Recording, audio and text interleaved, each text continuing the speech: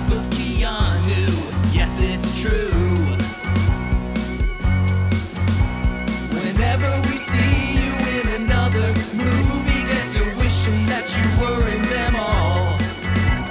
Our hearts cry out, Keanu, haven't aged a day in 30 years. Now we're looking back on your career. Can't get enough of Keanu. Here's the thing. I've been scared of this episode. Okay. Yeah. I have been dreading this episode. Yeah. Because this, and which is perfect, because this is probably going to be the most listened to episode of this entire podcast. Unless we like get Keanu Reeves on the podcast or have not some gonna other happen. like big famous guest. Right. This Like Carrie Ann is Moss. or Carrie Ann Moss. Yeah. Or Lawrence Fishburne or Right. A. Wachowski. This That would be the most fun to get a Wachowski on. I would Don't even say such yeah, things. Have him dish. I would fanciful give notions. anything to get Lana or Lily on the show. Have him dish But- some hot goss about behind the scenes Matrix stuff. Yeah, what if the only interview Lana Wachowski gave about Matrix 4 was our So here, podcast? yeah. But no, but this is going to be, this is Keanu's most famous movie. This Yeah. is probably the most influential movie of the past 25 years. It is the movie that I've seen more times than any other movie in the world. Yeah. And I've That's a lot. already talked about it so much in YouTube videos, on other podcasts, just a lot. And then we're hit with this episode. I'm just like, what do we do? Like, how do we approach it? What do we say about it? Nah, see, I think you're putting too much pressure on it. I mean, that's what I tend to do. Yeah, and what we need to do is we need to have a freaking chill episode Yeah. about the Matrix, and we're just chill. Like, imagine being the ages we were when the Matrix came out, and just how rad it was to just kick back and watch it.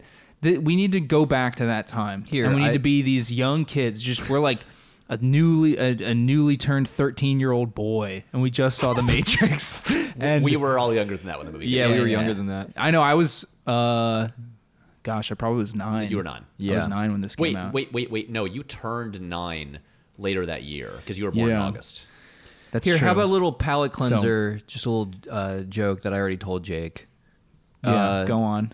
I was thinking it was making me laugh today, so I was just Uh-huh. like, what if instead of Lars von Trier, Right? it's a Large von Rier, Oh yeah, I did like this. and his butt is so thick and juicy that he keeps trying to make these like really sad, despairing movies, but everyone's too like lusting after his butt. nobody can He's concentrate like, on his stop movie. it! Don't look at it. It's a movie called Take people's attention Antichrist. off of his butt. Yeah. He's like, yeah. Think People are about just something like, else. But he has like, he looks like Timmy Thick. You Yeah, know? he's just- donkalicious. Yeah. And like, he's in stop Cannes. it. I'm trying to do Dancer in the Dark. The idiots, listen to me. And they're just like, dude, the donk is just freaking So in clouding my brainwaves right now. Melancholia, the planet is actually supposed to be symbol for Of his butt. ass. His ass is hitting the His planet ass Earth. eclipsing everything His else. big It's his Danish most ass. personal film. Yeah. But his ass is destroying his own world. Yeah. Exactly. Yeah, and it's just about like what it feels like to be Lars von Trier, Melancholia. Right. And Nymphomaniac. No. Large von Rier. Yeah. Yeah, Lars von Trier. Nymphomaniac is his dealing with the audience. The audience who keep Getting horned out seeing large keep von getting Rier. the horn, seeing this thing. I also just want to throw it out there to our listeners who who are a talented Good palate bunch. cleanser. If anyone wants to Photoshop Large von Rier, Or just do an original design. yeah, go for it. Wait, did you ever post Neapolitan on the Instagram? Remember that got emailed to us? Oh fuck no! I posted the Kangaroo Jake, but not. Oh, well, here, this is for our Matrix episode. We should. I was saving it for I remember that's why I didn't do it. Yeah, because Neapolitan with Neapolitan ice cream, but it's Neo. It's Neo. It rules. You get anyway, it. It's got sunglasses on, but it's ice cream. It's delicious. It's awesome. Yeah, I think he has guns too. Yeah. You better. So, Matt, after we finished recording the Devil's Advocate episode, you pointed out to me that I completely forgot in the span of 2 hours and 46 minutes, I never once did the intro to the podcast. So, Yeah. So Yeah. how about I make Amends and do it twice. I'm gonna make up for that right now, and Yeah. I'm gonna do it twice. Hell yeah.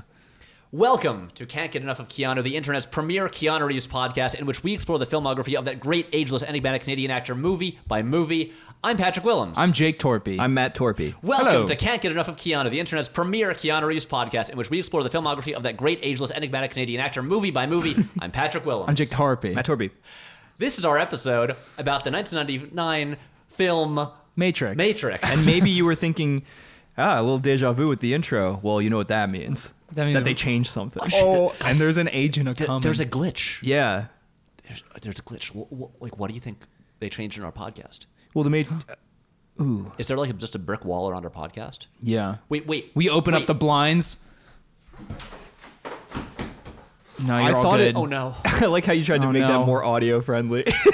I did my best. That was my favorite. I was joking about how that was their elegant solution as machines.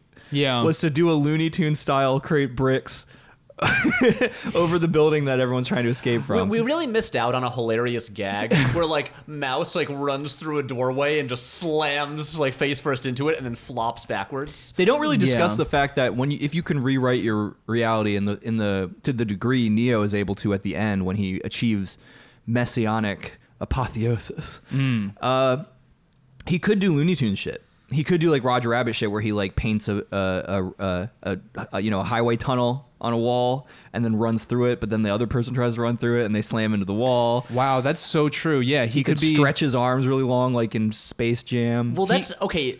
You're really getting into talk about the sequels because this is a thing that, and of course we'll talk about this when we get to Reloaded especially, because the only real reality manipulation he does in Reloaded is when he pulls the bullet out of Trinity and then like massages her heart back to life. Right. Oh, right. Spoilers for The Matrix Reloaded if Nah, you didn't dude. know that by now. But that's really it. And one of my beefs with that movie is that they established at the end of the first movie that he's a god and can basically do anything and can like tear agents apart. And so in the sequel, I'm like, why is he doing kung fu fights? Still, yeah. He doesn't need to do this. Yeah, Well, he flexed the wall and made everybody run away. This is the Yeah, problem like- with this is why, like, I don't know. I'm coming at this kind of half cocked. I don't really know if this is I truly feel this way, but like yeah. Shoot, my brother.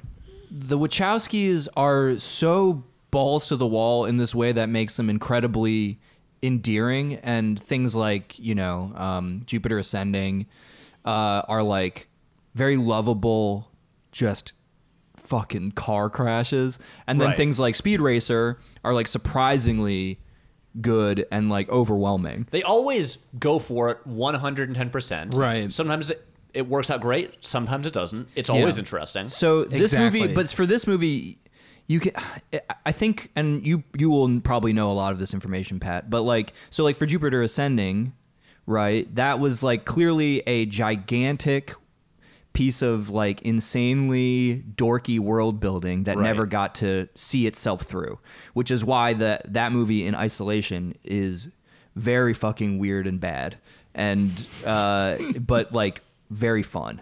And then for the Matrix, it's like they made this amazing thing with like more limits because there's no way to gauge the cultural impact of whatever you make. So Right. like it's like Star Wars a little bit, where it's like there's this thing that was We're initially gonna, like we're gonna talk about Star Wars a lot on this episode. right, We like have to. a huge fucking like gamble and a passion project, and a lot of technical innovation happened within it, and then but there was also some reigns creatively that, again, in terms of like a trilogy, suddenly you saw some of the worse, the less good habits of the creative mind behind it starting to like get more and more into the fore and kind of fucking it up a little bit. Sure. You Yeah, know what that I mean? sounds about right. Yeah. My belief in this case, like, I don't think the Wachowskis ever fell into like what George Lucas did. No, they didn't just sit back after a while. They never got tired. Right, and like I also don't really think that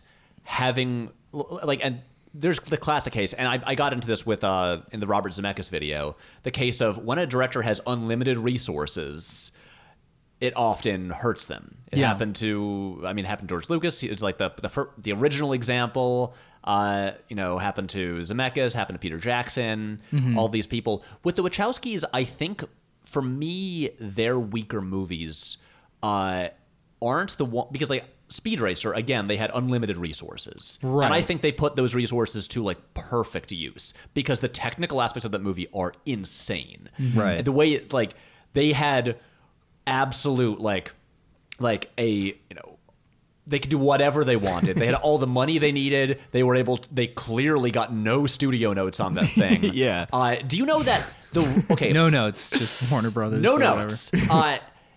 The reason that in Speed Racer the depth of field like goes on forever, like everything is in focus. They shot the foreground, this movie. midground. Well, you haven't seen it? No. You haven't seen Speed Racer? No. What have you been doing for the past 12 years? Eating food and sleeping and Jake, you're breathing- killing breathing me. air and I sleep don't in a know, big bed with frickin- my wife. I sleep in a replica is Mach true. 1.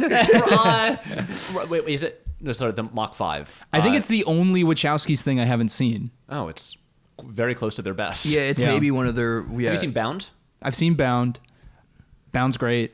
Seen Matrix. Spoilers, I like that movie too. Yeah. You seen the sequels? Seen the Cloud sequels. Atlas? Seen Cloud Atlas. Love all of those movies. But you haven't seen seen Jupiter Speed Racer. Ascending, endearing, but I haven't seen Speed Racer Oh yet. my god, you're in for a treat. If you Yeah. liked Jupiter Ascending, I know this isn't a perfect analogy, but you'll probably like Speed Racer just Right. for like. It's got the same joie de vivre. yeah, There is so much there's Yeah. boundless fucking energy in that movie, and like it is not cringy because it like fits the tone of this very stupid cartoon that existed before it. You know? right. Oh, just to finish saying the thing I was saying about Speed Racer. Yeah. But if you look at it and you see and you think like, this looks weird. Why is everything in focus? There's no focal plane where it's like the foreground is in focus and the background's out of focus. They would shoot for like a dialogue scene. The foreground, midground, background, all of those plates separately, so everything is in focus. So it looks like a cartoon. Because in a cartoon, the focus goes on forever. It's all, everything's crisp. Yeah. And so they were, and a studio probably would say, no, don't do that. Yeah. People won't like that. It will Stop be that. weird. It will confuse audiences, and it did.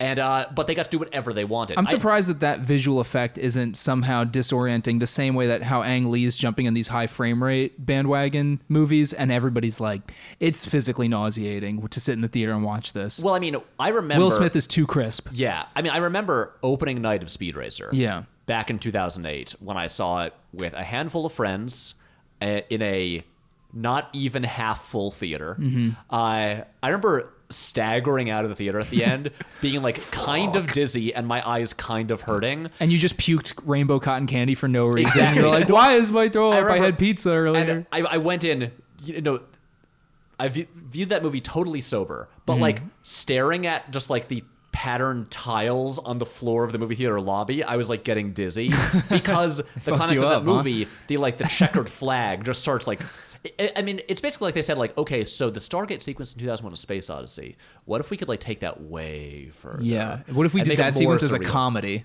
Yeah, That's But it fine. reminded it's a great analog. Just speaking of that movie, is that anime Redline.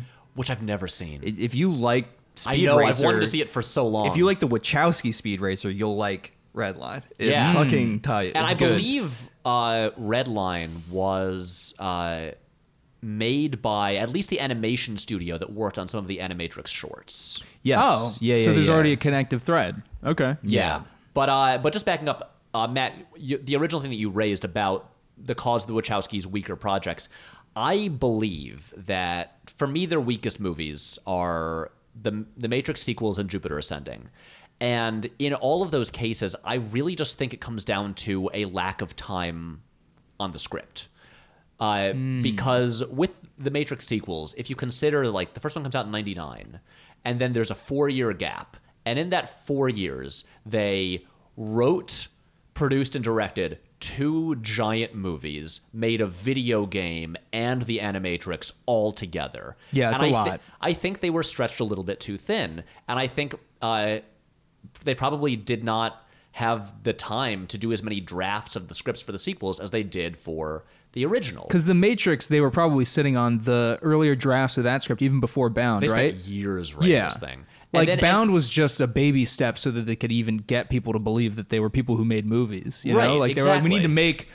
You have to make a movie before you make The Matrix. And they just- also they wrote the screenplay for the 1995 Richard Donner directed movie Assassins, the one with Stallone and Antonio Banderas. Whoa, that sounds too cool. Apparently they were really not happy with how it turned out because like all of their script was rewritten. Yeah, But hey, it come lived on Rocky. in the gif of Zorro. Antonio Banderas looking at the computer screen and then leaning back. You know that gif? Oh yeah, That's from from take it in. Assassin. Well, Oh, yeah, I mean, like, Oh, and the other thing I want to say is, Sure. from what I've heard, Jupiter Ascending, they also, because they suddenly got that greenlit, just based on like a pitch, they kind of rushed into that movie with like an unfinished script. yeah, that sounds like something that got greenlit by one of those zany producers, like the guy that wanted a mechanical spider. He's just like, oh, Sean Beans, like with the bees. That head of sounds Warner Brothers good. got replaced while Yeah. the movie was in production, and the guy who replaced it was like, "What the fuck is this? I don't Just like walking this on movie." set. yo, Hey. but he's not wrong. Yeah, that movie's He's ridiculous. like, so Mila Kunis intimates that she would have sex with a dog, maybe. Yeah. And Yeah. you're just like, okay, well, I have a couple notes. The thing about Jupiter I have one Ascending note. is that More dog cock. it's weird because it feels like a movie that was based on like a popular series of YA books. Sure. Yeah. But I mean, it's about this girl in this big cartoonish family who has the shitty job cleaning toilets, who finds out that she's actually a magical space princess and a cool, and cetates like wolf spaceman, like roller skates down from space and whisks her Yeah. away on magical adventures. It just seems like a YA series. Well, Yes, then it's here- awesome. Well, then here's I'm still gonna like criticize the Wachowskis then on the level of Take more time to write stuff. yeah, some people who they strike me as people who get like they're so enthusiastic and they've maintained a level of like creative furor for a long time. And we'll see what The Matrix 4 has in store for us, but like Can't wait. It's gonna be good. it's not completely outside of their control. They commanded so much. They were so in demand, and they could have gotten projects. They got projects greenlit, but then they were the ones that were like, "This is now ready," or Right. like, "I'm too excited." It strikes me as people that are like, "I'm too excited. I can't even wait. We'll just figure it out." Here. Yeah, and it's like kids in a writer's room just like pitching like cool shit, and then you're just like stringing connective tissue through it. Whereas Right. like Oh, yeah, You needed to sleep on it. They the didn't sequels- sleep on it. I mean, and again, we're gonna do episodes on the sequels. Yeah, that's true. But like, again, I think overly ambitious. But it's is like it's their choice to go forward with these things that they seem so passionate about without like you were saying, limitation is a good thing, and almost like the stumbling blocks to being given money in the first place seem to have like made them sit with something and hone it, right. like The Matrix, which is I was struck by how elaborate like the mythology they had to tell in The Matrix is. There's a couple like very exposition-y things going on, but otherwise it's pretty tight and efficient. And like I was also struck by how much smaller the world they were operating in is, not in a Yeah. bad way, but like felt to me like if you you'll- really think about it, they're on the ship or they're in this sort of like unnamed Chicago-esque city, And you don't that's see it. any other ships. You don't go to Zion. You don't go to Zion. You see one. That's where the party would be. Oh Yeah, yeah. you They see were a raving couple during that time. models of robots, but it's pretty localized and I mean, like it's Yeah. it's a little bit like not quite to the same extent, but it's a little bit like Star Wars, which of course we have to talk so much about because The Matrix was kind of like it functioned in a similar way that Star Wars did in a different generation and kind of changed cinema in similar ways, but it also has a very elaborate mythology, kicks off a trilogy, and it shows you enough that it feels like there are limitless possibilities to this world and that Yeah. there is so much else there, even though you really don't see all that much. Right. Like, again, like Star Wars is basically set on like a couple spaceships or space stations, and then like one desert planet. And then I guess like a little bit in like the Yavin base, but you barely see any of it. But like Doesn't there's even count. It's just the tip of the Yavin base. right, but you get the idea that like, oh my god, there's all these planets out there. Yeah. I mean, we see one of them explode in the distance, but we're like, but that was a planet. And similar, with the Matrix, you Probably don't cool aliens on it or something. Yeah, there's Not like anymore. in the Matrix.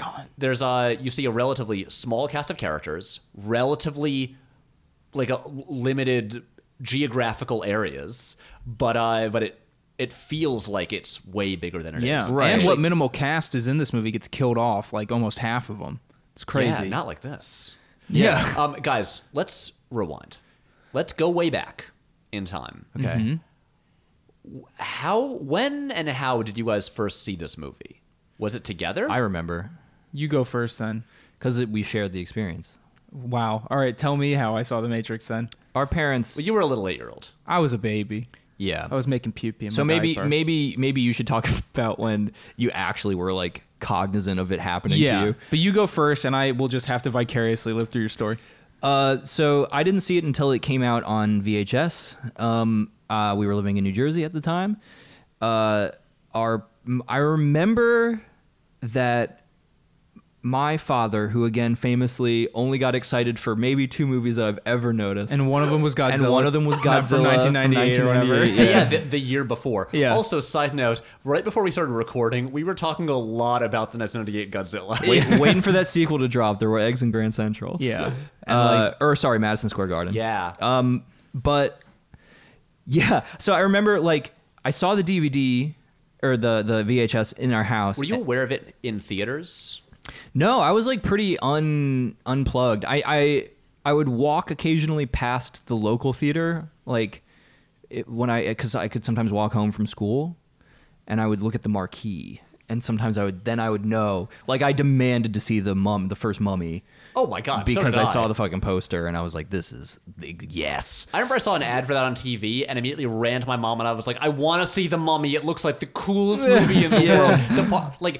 With that movie, just the image of the big sandstorm with the face the in mouth, it, yeah. I was like, I'm in. Yeah. I'm so in. I know, it was one of those things where I'm like, Mom, take me to this movie. And she's like, Matt, come on, we don't need to do silly things like that. And then I just started like doing that thing where like I started hitting myself like Wahlberg.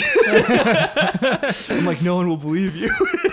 CPS, maybe we're getting a ring pretty soon. Get a visit from a couple federal agents. Mom. But yeah, so like I remember it was this weird thing where it was rated R, but my parents were like, we watched this. It's pretty tame. They watched it first? Yes. They'll And vet movies every now they and were then. they were so pumped about the VFX and like just the movie, and they were like, we've watched this. We noticed you watch a lot of the Sci-Fi Channel. We Don't think this we're is actually unobservant. fucking awesome, and you should watch it. Like they were like literally like, dude, they were literally like, dude, check it out. And they popped it in, and I remember sitting down on the couch and watching it on our TV.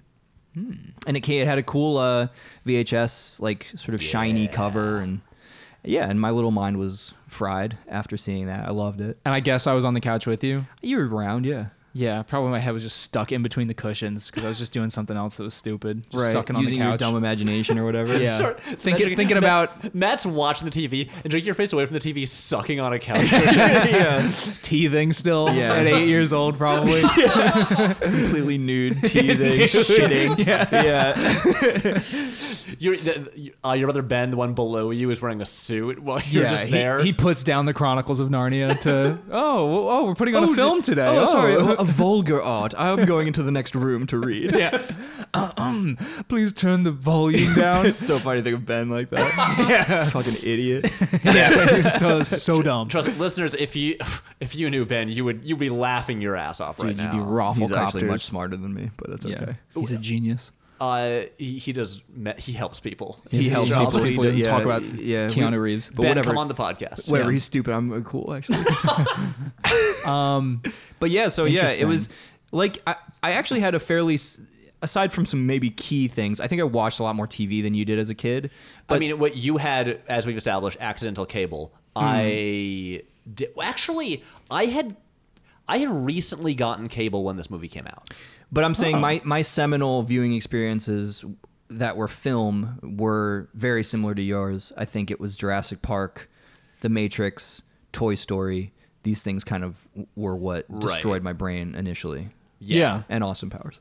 Oh yeah, especially the second one, The Spy Who Shagged Me. which came out the same year as The Matrix. Yeah. I'll never forget the that I think it was that first teaser trailer for The Spy Who Shagged Me. Yeah. Which I just recently rewatched on YouTube, as you do. I just like going back and watching old trailers. Nice, man. It's cool. There's like it's a big build up, and it's like this summer, the return of a legendary villain. Because don't forget, it was the summer of The Phantom Menace, which is the biggest movie in the world. Oh, they were And, doing some funny meta and- marketing. And it looks like the camera's flying through what looks like maybe the Death Star or something, and you pretty much go up to like the Emperor's throne room from Return of the Jedi, and the chair spins around, and it's Dr. Evil, and he goes, "Were you expecting someone else?" But wait, the tagline was so great. He goes, "If you see one movie this summer, see Star Wars. But if you see two movies, see Austin Powers, The Spy Who Shagged That's Me." I love a funny. little That's great. self-awareness, you know? Also, just being like, we all know that we're not as important as that other movie. yeah. Give No, yourself it's good. Give yourself a little credit, Austin Powers. Guess who gets quoted more? Honestly. Still. What are you talking about? I'm always baby. me said Jar Jar Binks. Oh right, sorry, you're right. That one was way. If you way- ever say that in a social setting, you will not be my friend for that moment until that person goes away. Nah, Goldmember I think had the more quotable lines. Wait, Goldmember was a big foundational You film say for me. that, but you're forgetting that Spy Who Shagged Me introduced Fat Bastard. Yeah. Oh yeah. And everyone that summer was telling people to get in their belly. Yeah, everyone was. That is true, I anyone who forgot was about that. anyone was telling someone to get in You know their what belly. stuck with me more is when Austin drinks Fat Bastard's diarrhea and he goes, "It's a bit Nutty. nutty." 'Cause That it's always stuck with me disgusting. more. Yeah, he It's had like a corn disgusting. on his lip. That's gross. That's nasty. But I remember that stuck with me more. Yeah. And I remember a lot of vagina because I was like, even as a child, Oh, I was yeah. like, I'm a little "That's horny. no, I was not even horny. I was like, that's barely a pun." this is lazy writing. Yeah, I was like, "Come on." Yeah. I think I've already said this to you guys, but like I have actively considered just doing a video revisiting that whole trilogy because it's just weird that it's a trilogy. The Austin It Powers is. movies? Yeah, it's like you consider being a sequel. It's weird that it's a trilogy. Well, you it's also weird that there's a Hangover trilogy. Yeah, Comedy that's trilogies weirder are to just me. weird. That's weird to trilogy, me, Hangover. like the trilogy as a narrative form. It is interesting because but I remember also like in that time period, maybe there were more trilogies than there were now. But I don't also know. we There's, were like, a we were bunch. obsessed with book series. Like things had to be like Things had to be the Animorphs or Everworld Yeah. for me to be interested If in this it. isn't the Animorphs, I don't care. Yeah. dude, you know who's really Everworld unsung. K.A. Applegate, come on the show. Yeah, Everworld and freaking Remnants. Yeah, oh, Remnants, dude. Underrated. Yeah. Better than Animorphs, arguably because they're tighter. You know, it's a tighter series. And it's more dark. yeah, it is more dark. Animorphs gets dark with the child soldiers and the things, but like, yeah, dude. You know who else does trilogies a lot? Is Large Von Rier. He Yeah. does trilogies too. He does like thematic trilogies about booties and clapping cheeks and stuff. I think. Well, the series of unfortunate events, that was another big one. That left a huge impact on me. Yeah. The series of fortunate events. Yeah. That came along later. That Yeah, it became did along come It later. was later. post Harry Potter. I'm dancing around the fact that I have no memories of watching The Matrix for the first time. Jake, Sorry. you haven't seen Speed Racer. You can't tell us about seeing The Matrix for the first time. I think I've mentioned this before, but I used to think that The Matrix, The Faculty, and The Relic were the same movie. And I That's was so- like, what is all these The Facultrixes and Relicies? You sound like an 87-year-old man. What are all these fackle tricks? Jake, I say this with love and acknowledging that you are a very smart person. Yeah. When you say stuff like this, it sounds like you were a dumb child. I know. Well, yeah, I mean, I didn't see this movie. And Jake was too worried about like air quality and jumping spiders and how fizzy soda would be where it would make his nose hurt. I did not like fizzy soda. I was like, why would people drink this thing that burns? Jake came out of the womb just with the neuroses that would make Woody Allen look like fucking a Zen Buddhist, and then like lost them all. I lost them all through a what series is of like that suppression. mystical forest vision journey that like the Native Americans used to go on. Walkabout? Smoke peyote. I would do like a walkabout, yeah. Oh, it's great. But in Madison, New Jersey, so I did a walkabout into Just into the turnpike. yeah, just out into the turnpike. Get the fuck I got off the hit by a road. bunch of cars, got some brain damage, wasn't scared anymore. By the way, this is all by I'll say about it. anything. But just earlier today, I wrote in that line about walkabout into the short film script. Oh, you got a walkabout line Remember in we there? talked about this before? Nice, dude. Don't tease any more of it. That's Yeah. all you get. It's a little sampling. Does Well- anyone need an actual narrative summary of this film? I want to talk about what I saw. Oh, I'm sorry. Let me share. It's Oh, Patrick I sharing forgot that story this was- sharing This time. is the most influential movie for Pat. True. This movie genuinely changed my life. They all heard about it though. That's true. You have 8 video essays about this. True, but I don't think I ever talked about seeing this movie for the first time. Go. I'm sorry. Fair shoot. point. Okay. JK, Okay, bro. so when this movie came out in theaters, I remember Yeah. I was in 5th grade. I was interested in it because I would obsessively read movie reviews in the newspaper. There would usually be Roger Ebert's reviews, but I was also obsessed with the capsule movie reviews. You know how there'd be like a full page with just like the like reviews of all the current releases boiled down to like one paragraph. Yeah. And it was with them with like the star rating. And I remember being so fascinated by The Matrix 1. It would say something about, I would see the ads on TV and I was like, there's something where people like, they bend backwards. And is that how they go into the Matrix? What is it? And the reviews always it was like 3.5 stars out of 4, the capsule review, and it had references to Alice in Wonderland. And I was like, what is it? It Yeah. seems cool, but it's also rated R. And I was a rule-abiding child. And the thing is, I had seen R-rated movies, usually because my dad would just rent movies that he had seen like 15 years earlier and be like, the kids will love this. Straw dogs. Come here, Pat. Straw That's great. dogs. Mary, Patrick, come over here. Straw dogs. I remember him. Last Tango in Paris. Let's watch this one. Mary, Pat, get in here. I think. Oh, he's taking the butter out. That's Wow. Patrick Warburton. Sorry. I think that these were more things. They were usually comedies. They'd be like Monty Python's Life of Brian. Ooh, Where that's I'm in like good. 2nd grade, and my sister and I are like at the scene where there's That's- just like full frontal male and female nudity. We're like, what? What is that? Mom and Dad, what is happening on TV? They can't do that. Well, that's Graham Chapman's son. Exactly. All of them. and my parents would usually just kind of shrug Every and, last inch. and I'd be like, is this rated R? And my dad would be like, I don't know, maybe, whatever. Just keep watching. Your dad's awesome. He's a great guy. Hank. Big dog. Yeah, good old Hank. Yeah. But if I saw a movie was rated R, I just knew that like I was also very obsessed with movie ratings. Yeah. I was a kid. I'm about to make myself sound real cool. Yeah. So back in those days, people would still talk about things being rated X Yeah. because that was an Yeah. old rating. And I knew because I would read the list of movie ratings in the newspaper in like the movie review section that the X rating was not around anymore. That the highest rating was NC-17. Yep. And so if anyone would make a joke and be like, "Ooh, that movie's rated X," I'd be like, "No, there is no X rating anymore." Oh, They discontinued wow. that rating in the year 1993. It's Good sir. it's NC-17. Yeah. And when I would Jesus Christ, man. I was a fun child with many friends. And when I would always and back when I was a kid, this will all connect. I really wanted to be a comic book artist. Mm-hmm. That was like my dream job. I would make up comics and like characters and stuff like that all the time. And I would always like draw like mock-up movie posters for the film adaptations of the comics I was creating. And Right. I'd always, to be cool, I'd put like an NC-17 at the bottom. Oh, sick. Yeah, but trust me, this will all connect. But basically, like I remember when I saw the trailer for Blade in the movie theater, I was like, that looks cool. And I saw it was rated R, and I was like, bummer. Guess I'll have to wait a decade. I'm like, I'm not allowed to see it. And like, Yeah. my mom didn't. It's not like she said no. Yeah. I was just like, I'm not supposed to see that. This was self-imposed. Right. What a loser I was. Yeah. Anyway, but The Matrix comes out. I'm really curious about it. I know a couple kids in my class who have seen it, and they're like, it's so cool. Did you ask them how they broke the law and still didn't go to jail? Why they aren't I, in jail? I knew like Yeah. one of like How I'll- are you not I having knew to one of attend their your court? dads was just like, you know, didn't give a shit and just took him to see it. And but I just assumed for some stupid reason I had this like concept that like no, I if I ask my parents they'll just say no because Yeah. it's rated R.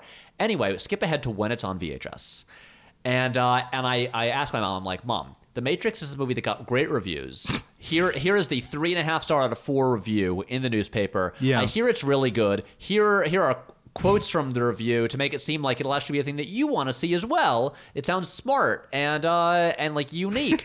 And my mom, of course, saw the VHS case where it's just like people in coats holding guns.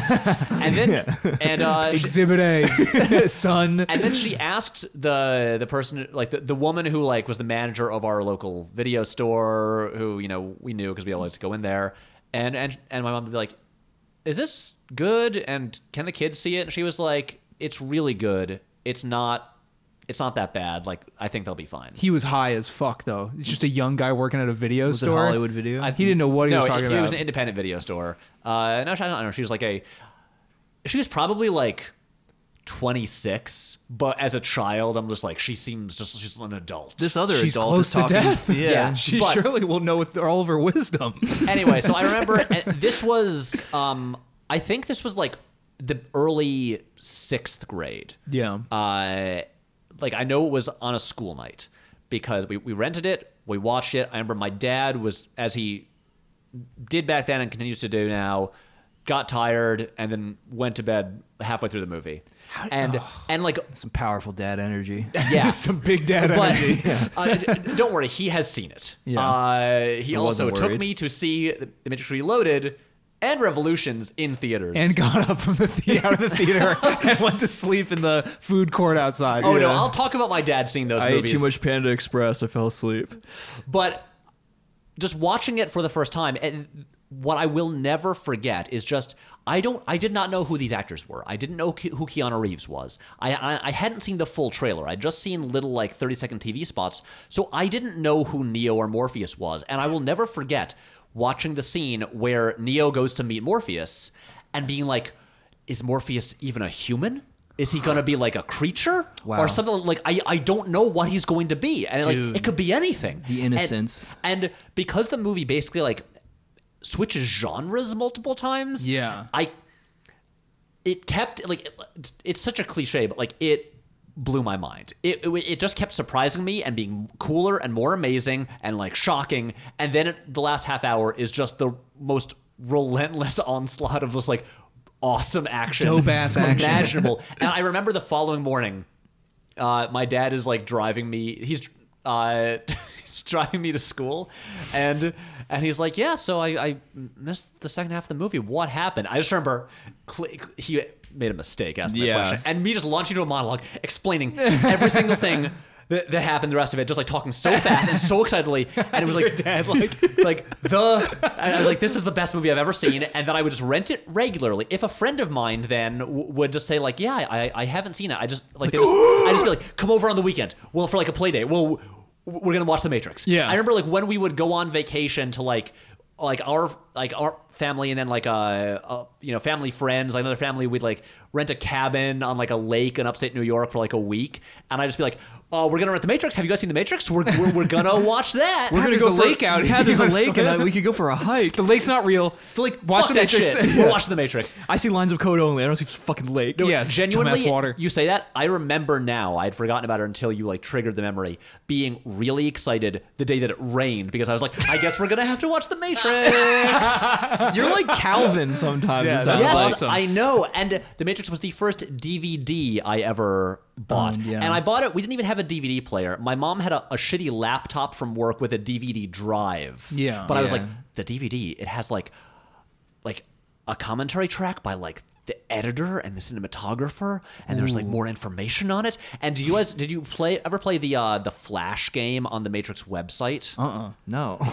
It was you should have, because it was a Flash game that was just the lobby shootout. It's like a Yeah. first person shooter, and all you do is stand in the lobby and just gun down. I played the guards. PlayStation game or whatever. Yeah, that was Oh. like the more advanced one. The Flash game on the website is literally just shoot people in the lobby. Oh, that's sick. Just that, as you have like pixelated blood just splattering. Wow, everywhere. you're Yes. making. I'm like sincerely wish I could inhabit your brain during your first viewing. Oh, it's like the best. I want to experience that level of mindfuckery. Wait, I want to bring it all back together. Yeah. Because I mentioned that as a kid, I really wanted to be a comic book artist. Right. And I was obsessed with like drawing comics and designing movie posters for like the film adaptations of the comics I was making up. And in like middle school, I remember like working, like planning out this whole this comic I wanted to write and draw, this sci-fi thing, and I realized that it was just ripping off so much of The Matrix. It more visually and action wise than the concept of it, but it was I was stealing so much stuff from it, and it was while working on that comic, and I'd be at my friend's house, we'd be designing our comics that we wanted to make, when I realized it was 6th or 7th grade that I didn't actually want to make comics, that I just was interested in skipping ahead to the film adaptations of the comics that I was coming up with. And It dawned on you that you were just storyboarding. You Yeah. weren't drawing comics at all. And that's how I decided that I wanted to get into filmmaking. Yeah. And it can be traced all back to The Matrix. Hell yeah. That's That's a good story. That genuinely changed my life. Wow, I wish that I remembered watching this movie for the first time. Can I say this, though? I did go to theaters to see Matrix Reloaded, and it was so fucking cool. It was the coolest action movie of all time. Yeah, some people say that they thought it sucked when it came out. I thought it rules. That Yeah, initially. We All right. were actually the right age for that kind of level of bullshit, because it was Yeah. it was so dope. Matrix Reloaded, when I saw in theaters in 2003, was the coolest. Yeah, and also, we should talk. We should hold off on that Yeah, until hold we, off, we but get I'm to that just movie. saying, I But just want to be part I'm of the sorry for the excitement. very, very long story about seeing The Matrix, Yeah. but I wanted to make it clear how profound an effect this movie had on me. And seriously, being 11 or 12 was the perfect age. I Yeah. think having talked to people who were older than me about their experiences seeing it and how much it changed everything and just Yeah. blew everyone's minds. But I'm sure if I was 25, I'd just lose my shit over it still. Yeah. But I'm glad I was that age at the time. Yeah, That's there is very porous age.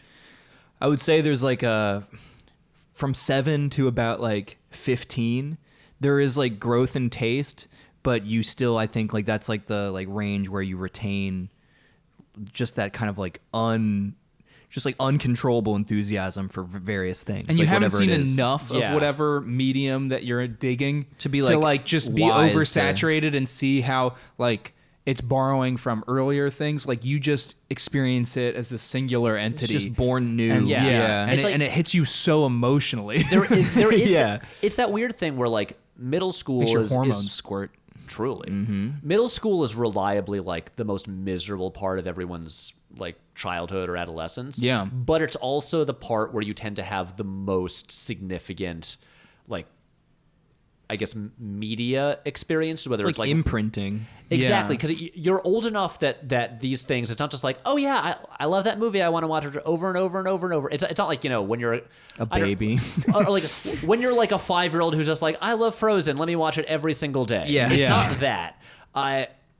But it is the point. It's formulating your tastes that you will carry with you going forward. Right. And I can pinpoint my the most significant movie going experiences of my life are all between the ages of 11 and 15.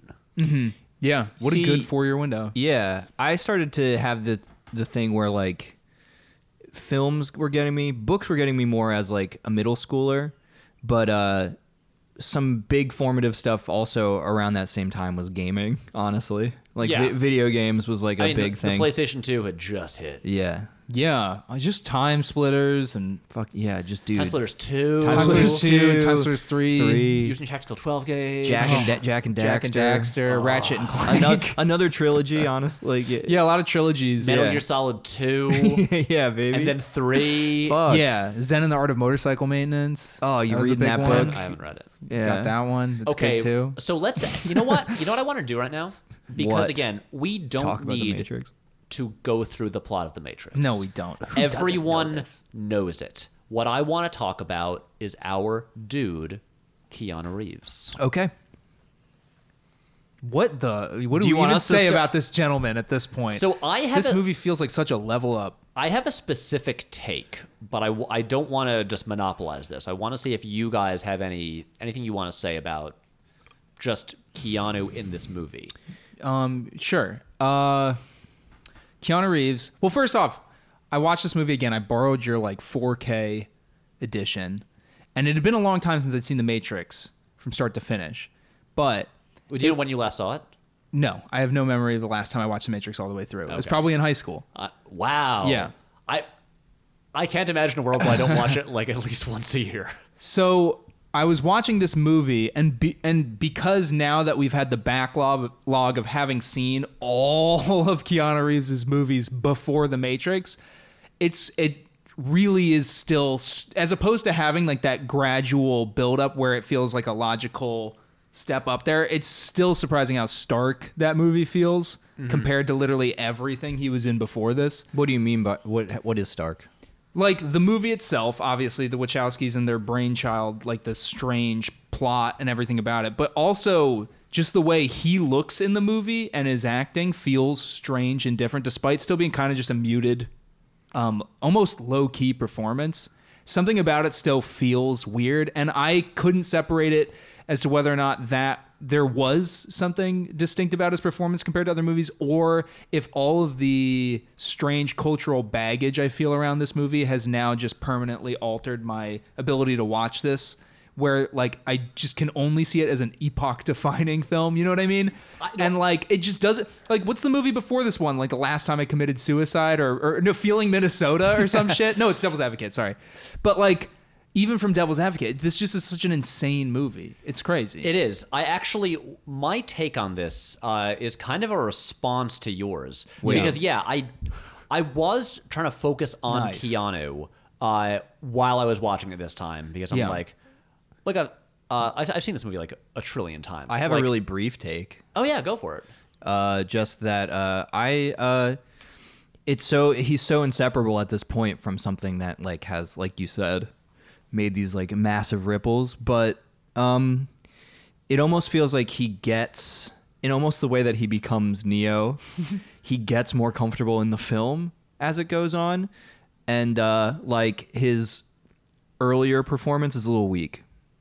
In the earlier half of the movie, you mean? Yeah, I can't tell, like, because the movie has more of this like strange tone, like you were saying, than I was expecting. Like I forgot how like stentorian and hyper religious Morpheus is. Like kind Right. of, I could still like, I was having the weird experience watching it where I could like seconds before just say everything that was going to happen because I had also seen this movie a ton. Right. But yeah, like Keanu's character at the very beginning feels it's kind of, it felt a little weak to me. Interesting. Yeah. I didn't feel weak. I felt like, and this is also tainted a little bit with guest on the previous episode, Scott, telling us that backstory about his acting coach and saying how Keanu Reeves knows how to move his body better than any actor he's ever seen on I screen. still think that's true, but it doesn't mean, like, just for the things that were happening to him and all this kind of stuff in the beginning, and honestly coming off of Devil's Advocate, where I thought he was like, that was like a top tier performance for him, in my opinion. Interesting. See, I like him in Devil's Advocate, but I do kind of agree with what Scott said on that episode, that I don't think he's not the best choice for that role. It's not, but it's not, I'm not talking about his fit. I'm talking about just what he did in it, you know, True. in isolation. See, I think The Matrix, to this point,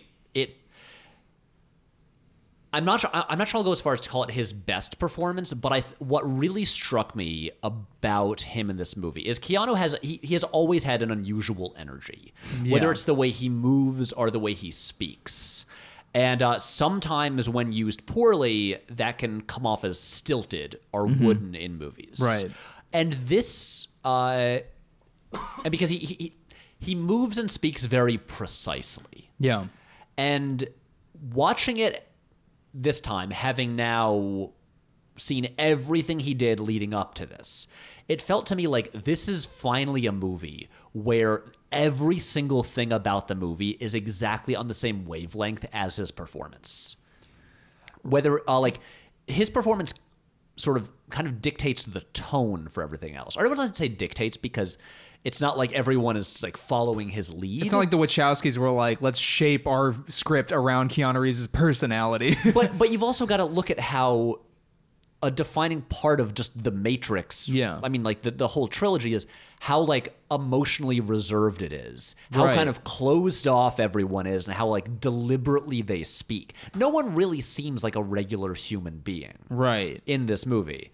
And Everybody's just saying shit like, Except for because I Cypher. choose to believe. except it." for Cypher. Cypher's Yeah. so Cypher and Mouse. casual. Yeah. Exactly. He rules. Even Mouse, while it, like he has a bit more emotion when he speaks and seems a bit more relatable, he still speaks with this like rapid fire articulate way that like no human being really talks Yeah. like that. But like it's not even just the other performances. It is just the way like the visual storytelling of the whole thing, like all of the like how one shot leads into another, the framing of the shot. There is this precision to every single thing in this movie, Right. Where it is all this kind of like heightened, like little like extra dramatic, kind of like comic booky in the sense of like everyone is like posed perfectly all the time. Yep. Everyone is very composed. Everyone is like very stoic. All of the shots are lit and framed so dramatically. Yeah. And when I think of this, I was joking around yesterday. We were going to record yesterday, and then we had technical issues and had to push it back a day. But we were talking about "Wake Up," the Rage Against the Machine song that Hell plays yeah. at the very end. Also, Yeah. are those motorcycles outside? Yeah, we got some motocrossers hanging out outside. You know, there's that like roving band of people that just all have like ATVs and motorcycles. but they're up in Yeah. Harlem. They go all over the place though. I know, but they're based in Harlem. Yeah. Because I remember Well, they here today. because I lived right by them for several years, and they would go by every day. Oh, I remember those. Yeah, but those nights. But the thing, what I think about is, I think about like the precision with which Keanu moves and speaks, and how deliberate it all is, and I think, and how perfect he is for this. And then you look at the final scene of the movie when he makes the phone call and says, "And where we go from there is a choice I leave up to you." And he hangs up the phone. Mm-hmm. Wake Up by Rage Against the Machine slams in, and then think about this shot that then happens right after he hangs up the phone. It is a slow motion shot that starts as a wide shot that dollies around. It's like on the street, dollies around in a loop the phone booth as he Yup. steps out and looks around, and it pulls around and then turns into a close up of Keanu with his head framed dead center on the camera. Right. As he puts on his sunglasses, does the most imperceptible fourth wall breaking smirk at the camera, Yeah. and looks up into the sky. And then, of course, we cut to like the super overhead like satellite image, and then he flies up into the sky. We hear him fart first. Don't forget that. Oh, right. And he flies into the sky. He really rips one. But come on. But here's the thing about this. Think about how precise this final scene is. They clearly knew the song they were going to use ahead of time. I mean, you literally can't do better than a song called "Wake Up" by a band called Rage Against the Machine for this movie. It really seems as if like they invented a band and then to make a song for the scene. But They invented Rage Against the Machine. but A movie literally about literally raging against machines. and waking up. and waking up and shit. But okay, you think about that opening of the song, just like the guitar slams in with the da-na-na, da-na. So that comes in, Dope. and it is timed perfectly. And remember, it's slow motion, so they have to figure out the timing for like, okay, how long do we actually shoot? If we're shooting it in, let's say, 60 frames per second, but we're going to slow down to 24. Yeah. And so how long does this shot have to be so that then the guitar part lasts for when the camera's dollying around, and then the quiet part lasts for when it goes back to regular speed for Yeah. him putting on the sunglasses and looking up in the Yeah. sky. And then, like, how long will that, like, final shot of him flying up last so that it goes for the guitar riff? Yeah, the scene's constructed around the song, it seems, right? It's insane. Like, the precision just for this like 2-shot scene with no visual effects is crazy, and the planning that had to be done, like knowing the song like when they were shooting it. And the whole movie is put together with that level of precision. Yeah. And I feel like this is the movie that Keanu has been waiting for Yeah. his whole career. A movie that is completely on the same wavelength that he is as a performer. Yeah, I'm his just interest in saying. his- I'm not. Listen, You're wrong, man. I don't You're disagree. wrong. I think no one else could have been in it. No, I'm not even disagreeing with you. I just think, I'm yeah. mad. I mean, no one is also arguing that it's not a technical marvel and that the precision mirrors Keanu's own sort of like demeanor naturally, which is very precise and decisive movements, also somehow flailing too, because Yeah. he is also kind of goofy. But he is sort of like, again, he's kind of like in the Luke Skywalker position where he's like the regular guy who gets brought into this bigger world. it's just that intro part from like the intro to him as like, I don't mind him being like some sort of like absolutely drained insomniac hacker guy who like is tired, but like there are other performances in this that are comic booky that still have the like his boss and people like this that are and then like His when boss, who basically just seems like the guy who was like he like auditioned for Agent Smith, and they're like, "You're not as good as Hugo Weaving, but we'll give you this role." Yeah, we'll Like, throw you a there's just- scrap. his you know, I don't know what it was like on set or anything, but like he sells the shit out of the action, and when he regains his confidence in the Matrix, and he sells even the like emotional shift to like getting into all of the like download programs and trying to fight Morpheus and stuff. But just that intro where he's really like Morpheus is going too fast with the like him being chased by agents When he's and like, all this "No shit. way. Yeah. No way. No. And his stiffness hurts that performance, I think. I don't think it's a very minor quibble, but he's kind of is the stiff, kind of under-emoting Keanu that people criticize him for, I think, in the first like third of the film. I disagree, Matthew. I disagree. Hey, listen, it's fine. It's the most controversy I can muster for this movie, which I think fucking is so sick, dude. So that's the thing. I mean, Matt and I were watching it again, like on Saturday, and it's just like every time a new scene starts, it's like, oh right, this scene rules. Oh, the next one. Oh right, this one rules. Even things just like, okay, here's the thing about The Matrix, and I think we could have said that right at the beginning of this So episode. here's the thing about Here's The the thing Matrix. about the Matrix. It no, slaps. here's a thing about The Matrix. Yeah. So you know how if you say Matrix phone, everyone is like, oh, I know what the phone you're talking about. Yes, I always wanted that phone. Matrix phone. Exactly. Just whispering lovingly into somebody's ear. Yeah. Matrix So phone. a key thing about The Matrix and a key part of its influence and impact is that with every single thing they had to put in the movie, whether it be a phone, whether it had to be a car door, anything, in each case, the Wachowskis chose the coolest possible version of that thing. Yeah. That is also not a version that people are just used to seeing every single day. Because it's also like, I have had so many conversations with people over the past 20 years about like, oh yeah, they're called suicide doors, right? On the car. The ones that open in the opposite direction that they normally would, the back doors. Yes. Oh, Yeah. Yeah, but it's like, I've never been in a car where the doors open like that, but I see them there, and I'd never seen them before The Matrix. I'm just like, Yeah. that I rules. accept this. What is that car? that it's like, it's a real car, and it just looks awesome. Well, the aesthetics in this are so singularly the Wachowskis, it seems. Yeah. Having just drawn from a lot of like cyberpunk meets cyber goth. Yeah. It's like Yeah. Leather very daddies. like yeah. There's a lot Yeah. there's a lot going on, but Yeah, what it I like is, it. what it does add up to in total is like, yes, these bizarre choices, like these phones and like they're everyone's leather look when they come into the Matrix and all this kind of stuff that is so iconic now. Do you guys ever wonder what it felt like physically to just pick up the Matrix phone and then like turn into like the green digits and then get brought back to the Nebuchadnezzar? I bet it feels like jumping in a pool of seltzer. I wanted that. Yeah, Like I it's all have- fizzy all over. Yeah, the way you can And see it's them cool kind for of some fade reason. away with Yeah. little lines going down their head. It looks so cool, and I Yeah. mean, the crazy thing about this movie, and it's wild how much it really does mirror the making of Star Wars.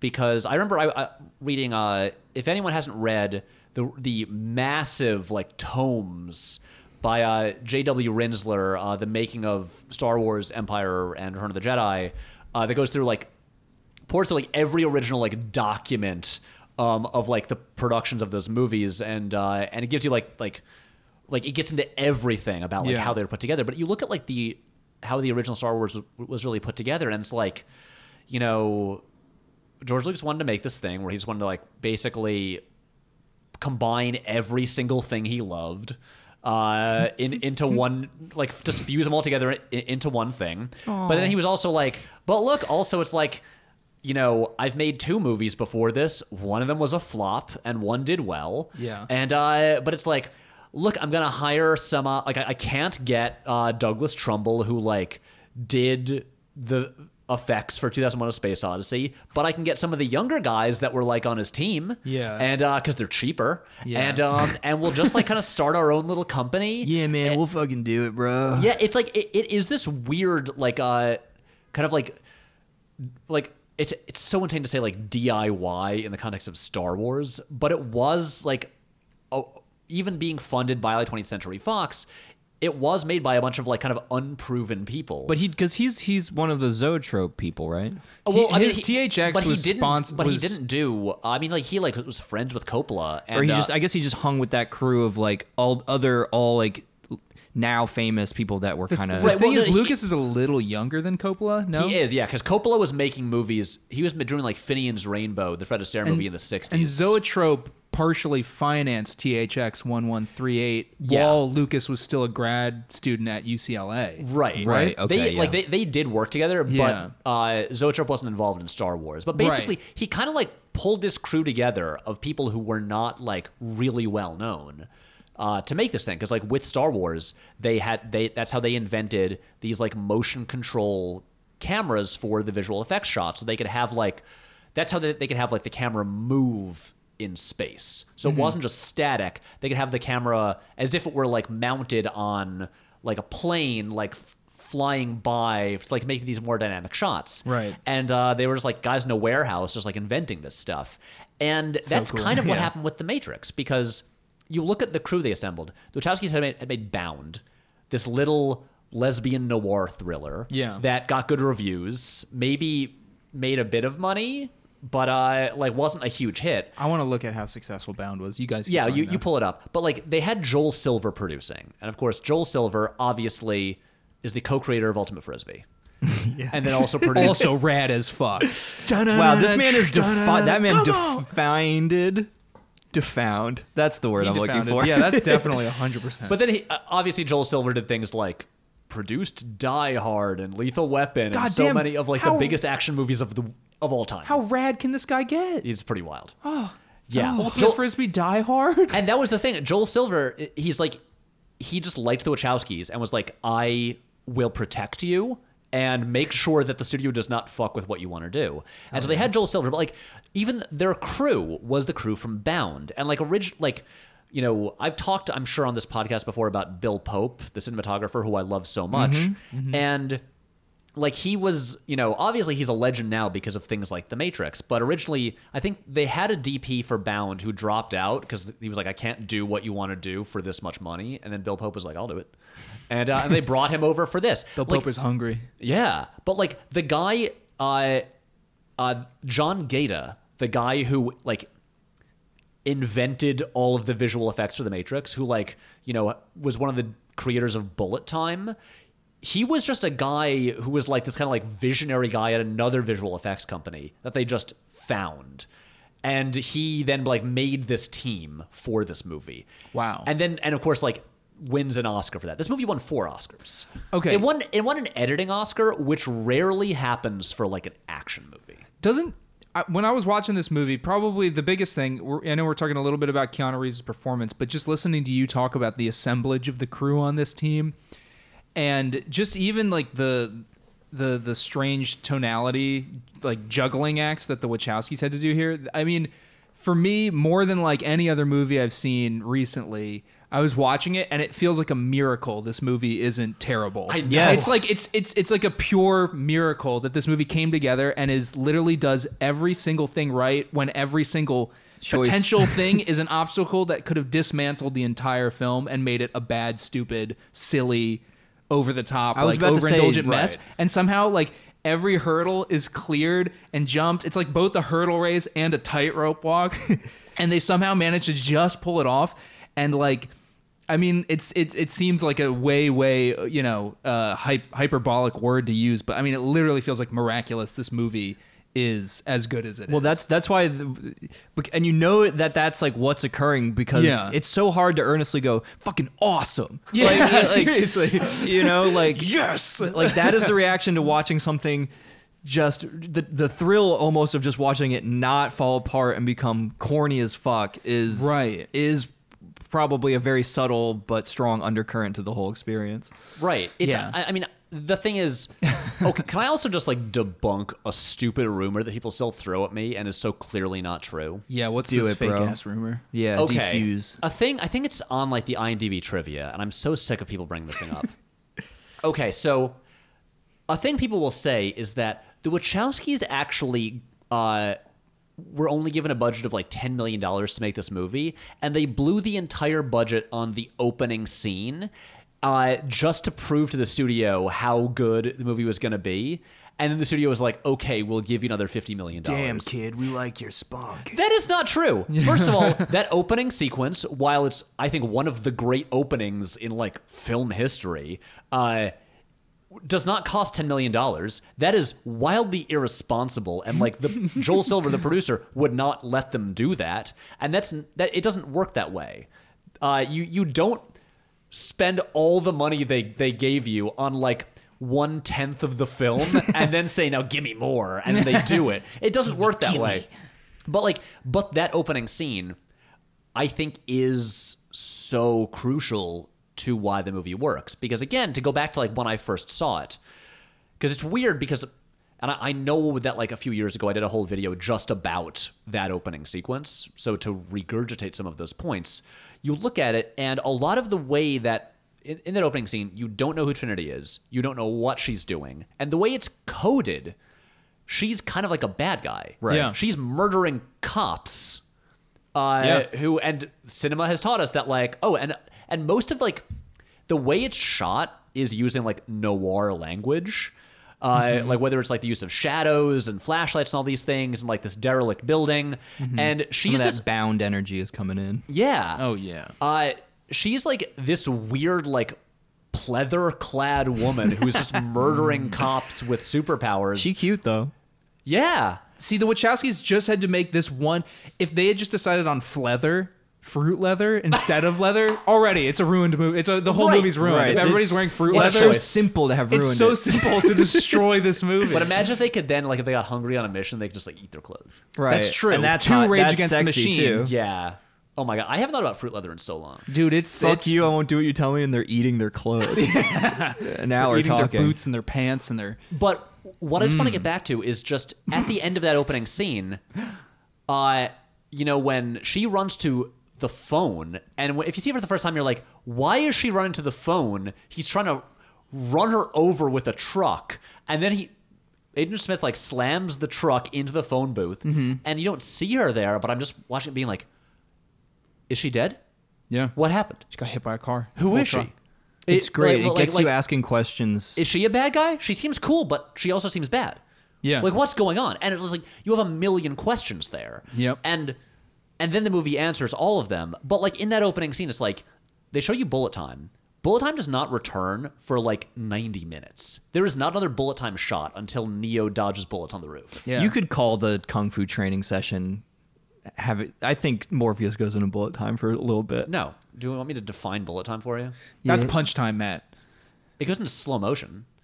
Bullet time is specifically the thing where they have a rig of like 100 cameras in a loop, and they all go off at the same time, so that to create the effect of a camera moving through space at a different speed than like the actors are moving at. Right, okay. And it has to Yeah. be shot entirely on a green screen, and the entire environment is digital. Yeah, Matt, me and you have dissected the scene with the cow from Kung Pao Enter the Fist. You should know this more than anybody. Well, first of all, that cow was CGI, and it was milk time. It was milk time. So- And I do get thirsty watching it. Yeah. I'm like, maybe milk time for Jake too. Maybe some cereal, cold cereal as a snack for lunch. I wish that cow would just like shoot that milk into my mouth. Yeah, I I wish this really movie was would. 4D. CGI into my liquid, mouth. especially cheesy, like old CGI liquid, looked so good. It did. It's true. It looks smoother than real milk. Yeah, you know? it looked smoother. They Like, have it more would go texture down on and, it. and maybe also taste like silicone or something. Yeah, I don't know. Something. But yeah, no, there are 4 bullet time shots in The Matrix. Okay. It's the Trinity one. It is Neo dodging bullets. It is when Morpheus is running out of the building to jump to the helicopter and gets shot in Right. through the thigh. Not the thigh, ankle. through the calf. Yeah, the calf. And it is when in the subway when Neo and Smith jump at each other while shooting guns. God, Right. that's so fucking cool when they jump at each other. Yeah, rules. And then they click, click, and their guns are empty. And he oh, says, it's cool. And then the way You're Smith out, says, you're empty. You're empty.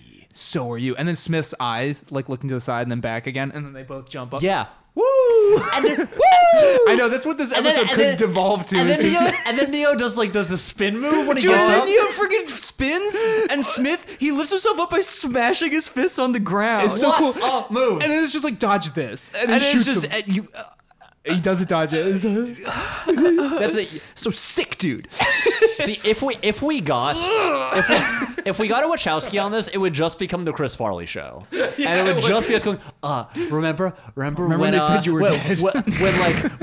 when Not really when dead. Neo like punches Smith, but then he grabs his fist and then he flicks his fingers out Yeah. and hits his throat.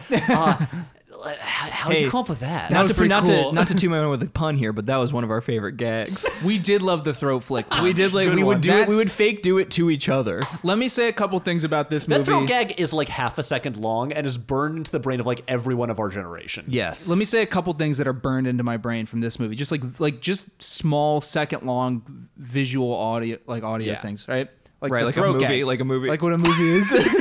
So the throat gag. When the flicks that noise, And it's a yeah, like it's- that choke sound is so crucial. Now, second time, that also is like deeply rooted in my brain, like the deep recess in my brain, is takes the pill and then the Capri Sun goes in his mouth. And the digital crackling of his Yes. scream Yep. as the Silver Surfer, I don't know, pukes in his Yeah, throat. he's or screaming, and whatever. then and it gets like digital and crunchy Yeah. as it goes on. Yeah, he gets bit crushed or whatever. Yeah. that sound accompanied by that visual effect is like so cool. Hey, that's how it got those sound Oscars. Oh, I know. it's great. And then the last one is his mouth melting. That's pretty neat too. Yeah, the Oh yeah.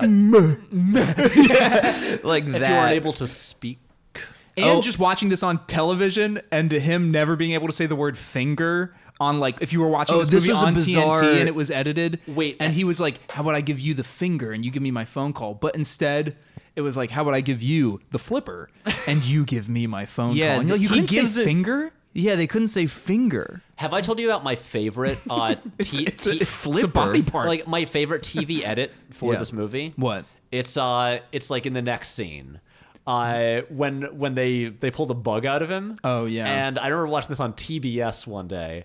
And, Very funny. And the line, Jesus Christ, that thing's real. Yeah. Turns into Jeepers Creepers, that thing's real. Oh God. I mean, Yeah, it's- Patton Oswalt has a funny bit about the bend over backwards methods of not like saying things that would be even remotely considered curses, ending Yeah. up sounding even more offensive to you, like just even more weird and kind of upsetting. It's so weird. It's and yeah, especially with this movie, it's like finger and Jesus Christ Yeah. seem pretty tame. I This get film is- Jesus Christ. That for a long time was like yeah, a it's no-go. always, it's on always a weird television. thing about God like damn it, God but you had to- and yeah, stuff yeah. like that. It's like religious slander, basically. Profanity Yeah. in But the finger in the to religious flipper sense. was interesting because they would still visually like crop that shot so that his hand wasn't even in frame. right. But like, so then why can't he just say finger then, and you just crop the hand? I think it's like, the what whole point the- is in summation, you've removed Everything. any idiot who's never heard of giving the finger or no, you know what I mean? Like Yeah, I have no you're idea. covering all your bases. Yeah. For the I feel like conservative audience. I don't know when TV ratings became like properly introduced, but Right. there was a sensation of people figuring out Yeah. how shit was, what was bad. Right. Yeah. It's interesting thinking about this movie in the context of, stuff that has to be edited for TV, because it is a pretty mild R-rated movie. It's it's not too. And I'm really curious what it is that sets them over the line. Where do they say fuck in this movie? don't. They don't. They Yeah, don't. that's what I thought. They, Okay. they never say fuck. they barely swear. They say shit a handful of times. Trinity Yeah. says shit basically every time something bad's happening. Yeah. Shit. But like An to- agent. To be clear, Shit. she says shit fewer times than Will Smith does in Men in Black. Well, there you go. And that's the cleanest rapper out there. squeaky clean That- Will Smith. Yeah, that's a PG-13 Ha-ha. movie. Nice. Yeah. Hey, you know what we should Never talk heard of that about? You know what we before. should talk about? We should talk about the original intended casting of this movie. Oh, yeah. Will Smith as Neo and our guy Val Kilmer as Morpheus. That's Wow, wild. that would have. Wait, Talk about the You tightrope knew walk. about this, that right? movie would be I know. terrible.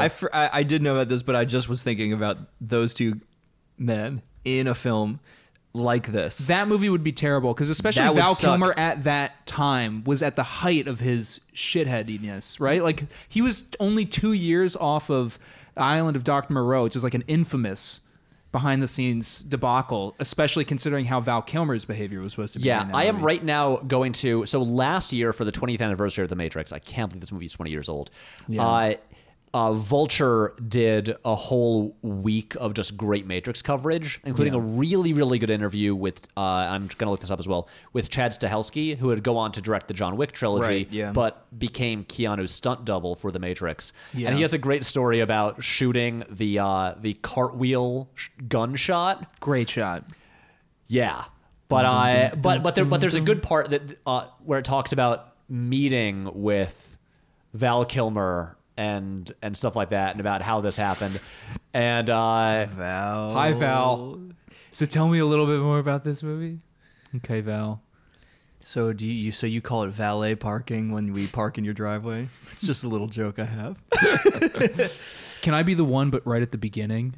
Oh, God damn it, Val. Yeah, I know. one to the 2? Because two's more. Because it's more number. Fuck you, Val. I was in the Island of Dr. Moreau. Okay. Did you see that film? Everyone thinks that well, damn it, why can't I remember his name? Just look at my resume right now, okay? Willow, Top Secret, The Saint, Island of Dr. Moreau. I'm the one, but at the beginning of the movie. You got it? People think Marlon Brando wanted to have a porpoise blowhole on the top of his head, but that was actually my idea. And I want it in The Matrix too. And I'm going to have it in the Matrix. So when they reveal at the end that guys, the going to have to have oracle's that right, blowhole. I'm a dolphin and a pufferfish. I'm also a dolphin. And I have a poison sac like a pufferfish. What's funny is we're talking about all this alternative casting.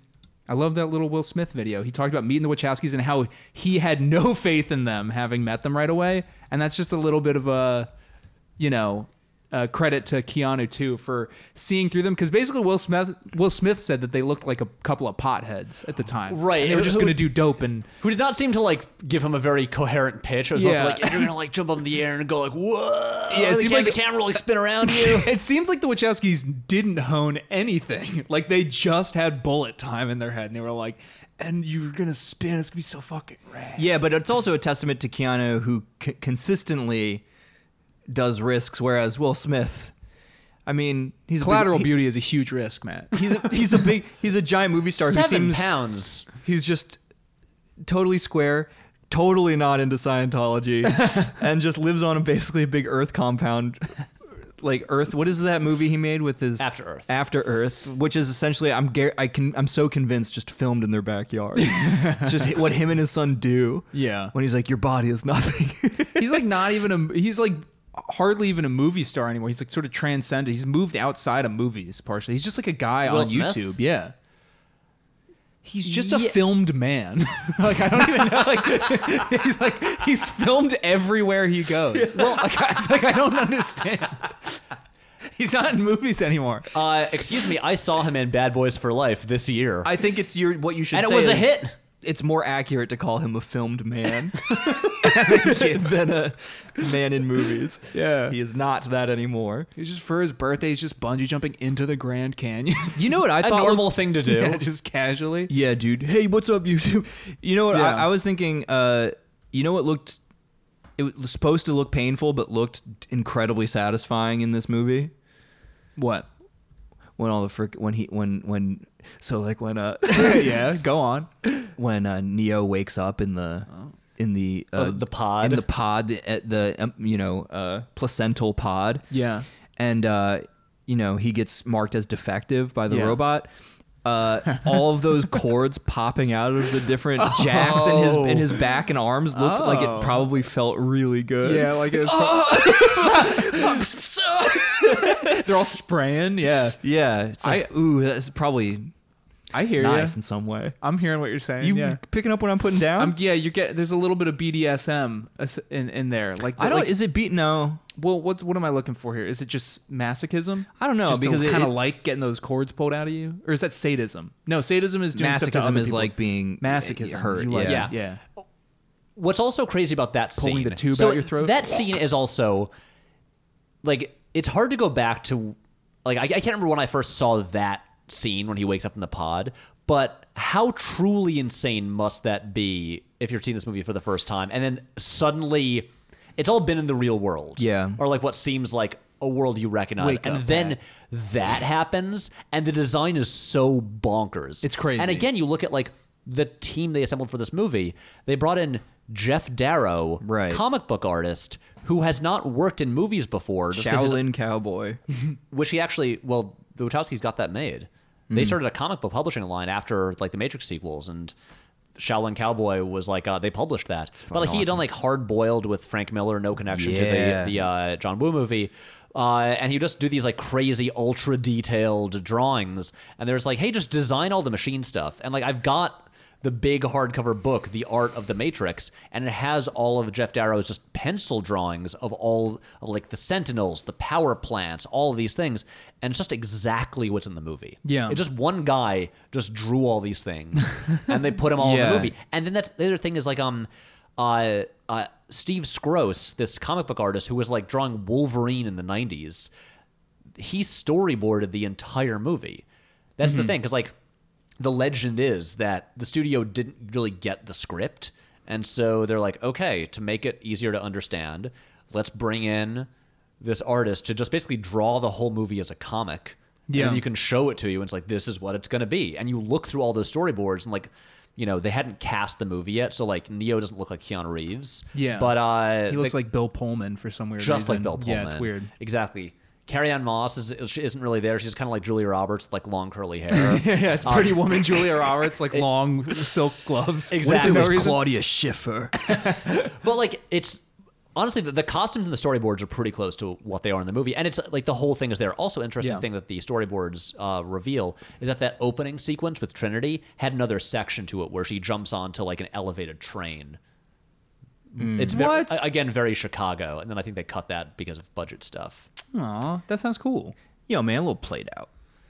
Jumping on the top Being of on top of a train and your getaway. Come Been on. there, done that. Yeah, Mission you might as well Impossible, jump kinda- into a garbage truck that drives under you or something. Yeah. some bullshit. Yeah, all that soft, cushiony garbage. Yeah. It's like, how do people never not hit just like some like a bunch of like Rusty Chinese can. food Tupperware containers and shit, like stuff that just jabs at them a little bit.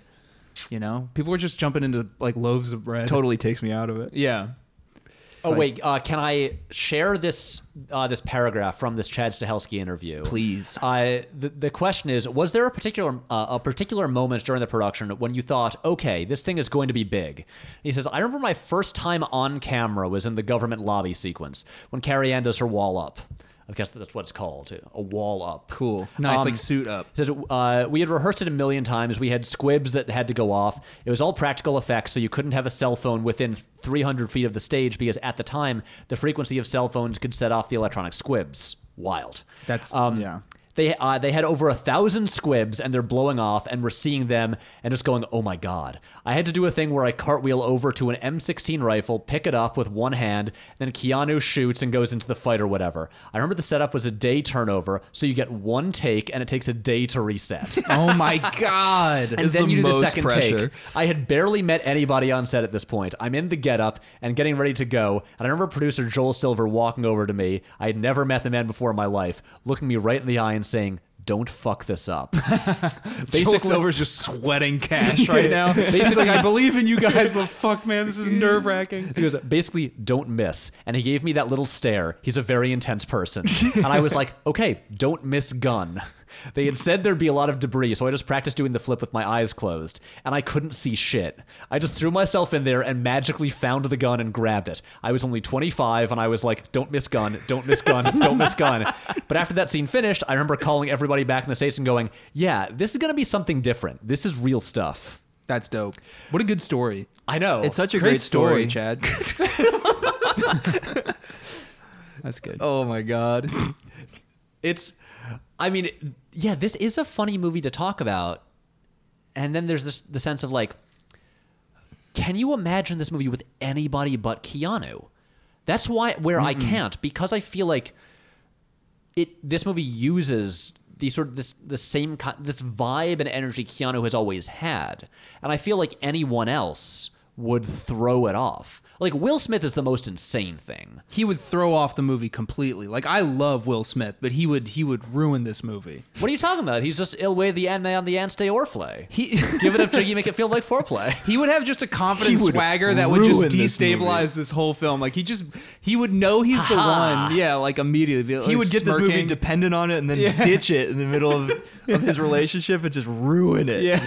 Not be able to recover. And you know I'm the one. And I'm a big Will Smith fan, okay? Well, our big joke was that he would have a rap about it. Yeah, he would have a rap about it. Matt and I have been talking about this for like almost a decade. No, I Yeah. love your Matrix song.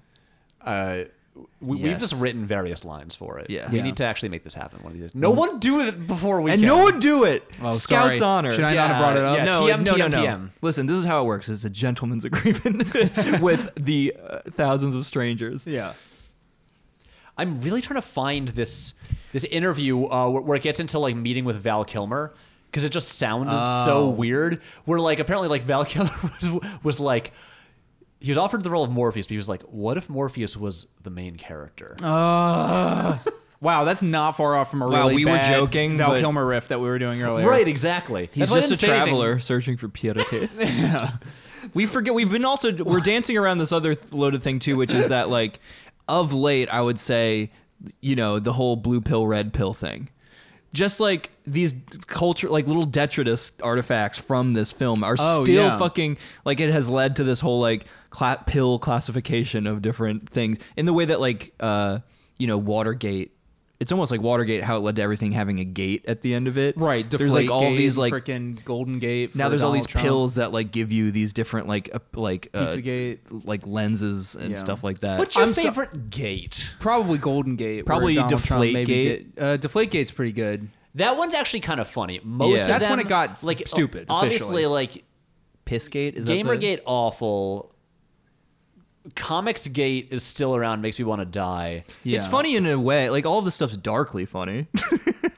You know, like Gamergate is. It is funny how lazily you can just throw the suffix "gate" onto the end of stuff now. It's a very and be stupid like it's a scandal. media created thing. It feels like. Yeah. You know, like you can always tell when like there's this big, like all in push by the media to try and like get a phrase to be the phrase. Yeah. Yeah. But anyway, that's all can I'm you saying is remind just, like- me, I'm sorry, this is like very culturally ignorant, but like what the hell does like red pill and blue pill mean again? Like as far as Well- today's context that we use it? Well, and today it is a little different, but like it started with the Trump president candidacy. And when people are saying you're getting red pilled, what does that mean again? it Wasn't kind of red just pilling around for much longer than that? It's yes, felt like but I mean, like I'm saying, like it was both of these things were old references because they were probably as soon as the Matrix came out, they were referenced online. But like yeah. it meant just like blue pill meant like you God damn it. I know. I'm sorry. I think just don't. I think it just means like Should I just Google this quietly? Jake- no, you just Yeah. well, it's literally like the Matrix. It's like, but it has a political connotation. But like, you choose to stay ignorant by taking the blue pill. You choose to like see the world and the country for what I it got is it, by I got taking it, the red okay. pill. Yeah, I'm just Jake. There's nothing wrong with not knowing. I'm just hearing you talk. I'm thinking like, God, Jake, you sweet summer child. Like, I wish I could not know these things. You know, I'd be much happier. But if I it did- is. But it's such a like that shit was like. It's just interesting, like in 2017, you know, when it was like popping off the hardest, and it's like, Right. you still have Matrix references. Like, yeah. Okay, well- no matter how much you dislike maybe their current use, it's like, it's just wild that this movie is still like reverberations are still happening in these like bizarre ways. So here's Yeah. the thing. Okay, so Jake, this in simplest terms, obviously. I'm getting a beer. What? I'm just gonna go get a beer. Okay, go for it. Okay. So, one? like, the red pill is like the choice Neo makes to like see the truth and find out what the world really is. Right. So the idea of like the red pill movement is basically people who are like, I've taken the red pill, I've seen the truth, Got which is it. that we live in a world where really women have it better than men. Oh yeah, it's turned into an MRA It's diatribe. it is Okay, great. entirely an MRA thing. All right, now I'm disinterested again. Yeah, but what's interesting about this is Yeah. because in simplest terms, the main thing the Matrix is about basically breaking free from this like rigid prison-like system that you are stuck in. And that it's no coincidence that this came out in 1999, Right. the year of the Cubicle movies. This was the same year as Office Space and Fight Club and Yeah. American Beauty. These all came out the same year. Like, that was like such a major thing about And is people, the .com boom happening around this time yeah, as well? exactly. about .com boom. You got Office drones. Right, it's that like- whole and that's it. concept. Dilbert. yeah, but it's like, you know, this was a thing this was like the zeitgeist at the Yeah. time. Just people, you know, who feel like they're stuck in these like shitty office jobs, Yeah. and like there's no escape from them. And this is like, and Literally society, a cog in the machine that you must rage against. right? Yeah. And so, Yeah. and obviously, It's all there. yeah, and so like in simplest terms, that's what the Matrix is about. It's about Yeah. like, you know, society basically like putting you in, like, you being stuck in this prison that is like society and culture, and then like breaking free of that. Yeah. And we live in a society. we truly do. And all of the material is there for people to have this shitty interpretation of the movie, and looking at this movie and being like, oh, this validates my like misogynistic views, where like I Right. think that like this isn't like the things don't go the way I want, and so I think that I am stuck in a society that is like rigged against me. And Right. and it's all there, but then it's also there. It's like, obviously both of the Wachowskis are trans women, and this, when you know that, you look at this movie and it's like, oh, it's the most obvious trans metaphor in the world. Right. Like, Agent Smith just keeps dead naming Neo for the entire thing, and he has the big moment where he's like, my name is Neo. Stop Yeah. calling me by that old name that I Right, don't go by right, anymore. right. I literally am like, you know, I have like a new body and stuff Yeah. like that. It's been a thing that's been talked about before, how like originally they wanted Switch to be different genders in the Matrix and in the real world, but that would have That's actually been real cool. Why did that get? because was there some shitty more producer? cost or more just like no, I think the studio just wasn't ready for that. Yeah.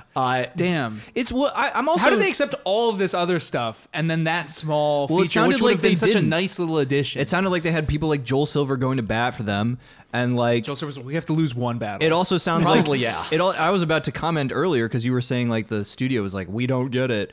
You always hear these stories of like studios like staffed by people that sound so fucking dense that like Yeah. you know, I would. It's harder to describe another movie I love, The Master. How do you describe that? That's harder to understand than The Matrix. Like, Well, it didn't cost as much. Didn't cost I guess as that's much. probably And- true. And the version of Joel Silver there is Megan Ellison. oh right, they have a Just, he just has a patron. incredibly rich patron who's a Also- huge super fan. And of his he's stuff. I'm pro and he- patron, by the and way. he's got some Oscars. I love Patreon. It's a good website. That always helps. We need a that is meta- true. I want more. If we're gonna have these fucking crazy 1%er rich people, they might as well become Medici style Artist patrons. patrons, Yeah. yeah. Yeah, so long as they have good taste and they're not insane, which is the other downside to a incredibly wealthy patron Quite a few caveats there. funding a film. Right. Put a robot spider in it. It's just so funny to like hear, what is all this? Just that's all I see in my mind's eye when like The you Matrix. think of like the Wachowskis like in a room going like, but see they're really actually living in a simulation created by robots that use people's like biochemical like electrical output. What are you hold on a freaking second. daffodils talking about? I'm freaking this crazy. I'm sorry, you just put down a book called Simulacra and What the fuck? Simulazione? What are you, some kind of pervert? What's a simulacrum? Simulacra. Is that the space between your balls and your butthole? And they're just slowly like, can we backtrack No, again to please. scene number 1? I just, I understand. Like, I understand more of the trepidation being about propositions for wild logistical and technical achievements, but Yeah. the story itself, I don't understand someone who is like absolutely just like, I don't get this stuff. Damn. I mean, like, with Yeah. a little bit of it, like, I don't know. It's weird to imagine a time when everyone doesn't know what the Matrix is. It's true. But I get if you're like, oh yeah, okay, so really, it's like it's set in a world where like the machines have already taken over, but we don't find that out until like I don't know, 35, 40 minutes into the movie, and it's actually in the future, and the real world is like a dream world, and human beings are batteries, and then I'm sorry, did the it's all- 80s not happen previously where they made some of the wildest fucking movies I've ever seen? Yeah, Kroll. Yeah. Come on. Yeah, The Kroll. Dungeon Master. What else? What else? God damn it! Well, like just sci-fi concepts, it's Blade Runner. It's not like there hasn't been weird shit prior to this, Labyrinth. Right, there always has been. I think part of it has to do with just like the different like planes of reality. Probably, yeah. And it's like, so it's like, are they in a video game? if Like, you, what if is you, it? if So you it's don't like- have the Matrix, you Nintendo. don't have Inception. Right. I mean, if you don't have it's the clear. if you don't have the Matrix, you honestly, the last 20 years look very different because I know I brought this up in I think like the John Wick episode. The 9/11 of movies. Everything changes afterwards. Matt, we've established this. Shrek is 9/11 of movies. Oh we've fuck, already dude, established- you're right. I'm so sorry. Same year. Fuck. But really, the biggest impact I think The Matrix had was just the fact that they brought Hong Kong fight choreographers and trained like American movie stars extensively so they could do all the fight scenes. Yeah. And that is just that, like, look at any fight scene in an American action movie, not like a shootout, but like a hand-to-hand fight scene in an American action movie before like 1999, and they look very different. They look slow. Everyone is just throwing big haymakers all the time. Yeah. It's Winding up like Donkey Kong and screaming way too long before they even throw a punch. but like that's the thing. Like there's the immediate post-Matrix movies where people are just like in black leather and stuff like that. And, Right. They but had their own Tarantino style pale echoes Of course. their own Yeah. thing. Yeah. But like, I don't think you get like the Bourne movies without the Matrix, because the idea of being like, oh, Matt Damon, this celebrated like serious actor, let's train him extensively in like Yeah. martial arts, Let's so we beef can, this boy up so we can again. like do this stuff. And like, I think you can draw a line to literally like 3 years later, Spider-Man. The whole comic book movie boom, so much of it is like influenced by, even if it's just like the display of like superpowers in the Matrix. You know that guy It's from all the there. Ice Storm, that kid from the Ice Storm? Train him in hand-to-hand combat. I want the It, kid sound- who it sounds He insane. should have abs. But like that's what happened. It's true. It's just funny. It's funny how many, the way you're phrasing it now is just making me laugh, because I'm like, how many LA actors know like CQC? And like, I don't know shit. Like, I'm going to just bump into Gwyneth Paltrow and she'll know how to like throw like a bunch of No, haymakers. at Gwyneth me. Paltrow will like make your like she'll deep freeze do me. Reiki killing. She'll somehow like have weaponized like acupuncture needles and be able to throw them Where's really like, well. like now like it's so annoying that like Paul Rudd could probably like chop my head off. Yeah, of course. And, He knows Brazilian jiu-jitsu, Yeah. Paul Rudd. that's the thing. All these people who've like been in Marvel movies or whatever. They've all gotten trained in this stuff. They can all fight. Yeah, and that could be do, the new stage combat. militia. That'd be so You awesome. don't have veiny cut Kumail if you didn't have the Matrix. Cut Kumail. You know what? That's not wrong. Yeah. And the thing is, this also like had a huge impact on Keanu himself because like one of the things that I remember hearing about was like before I was even super doing this for sure or anything else was like how much the like training for those scenes affected his mindset about other stuff. And then you get him he always brought this super like positive workman-like attitude, but now all this fucking combat training is stuff that he brings to very specifically noticeably John Wick. Yeah. And all that kind of stuff too. Where it's yeah. like, yeah, like we trained. Hugo Weaving clearly was that a stunt double or was he doing some of the... He's doing a lot of that stuff. I mean, like you also just look at the way the fight scenes are shot in this movie. Yeah. And it's like they did not hand this over to a second unit and be like, yeah, just shoot a lot of coverage of the fight scene, we'll edit it together. Like that camera like moves really deliberately. They hold on those takes. Yeah.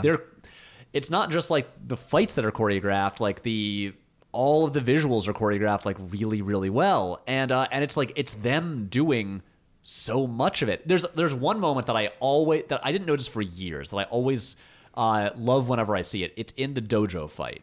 Yeah. There is and I'm really curious whether it was done in camera or like in post-production. There's a really quick little crash zoom.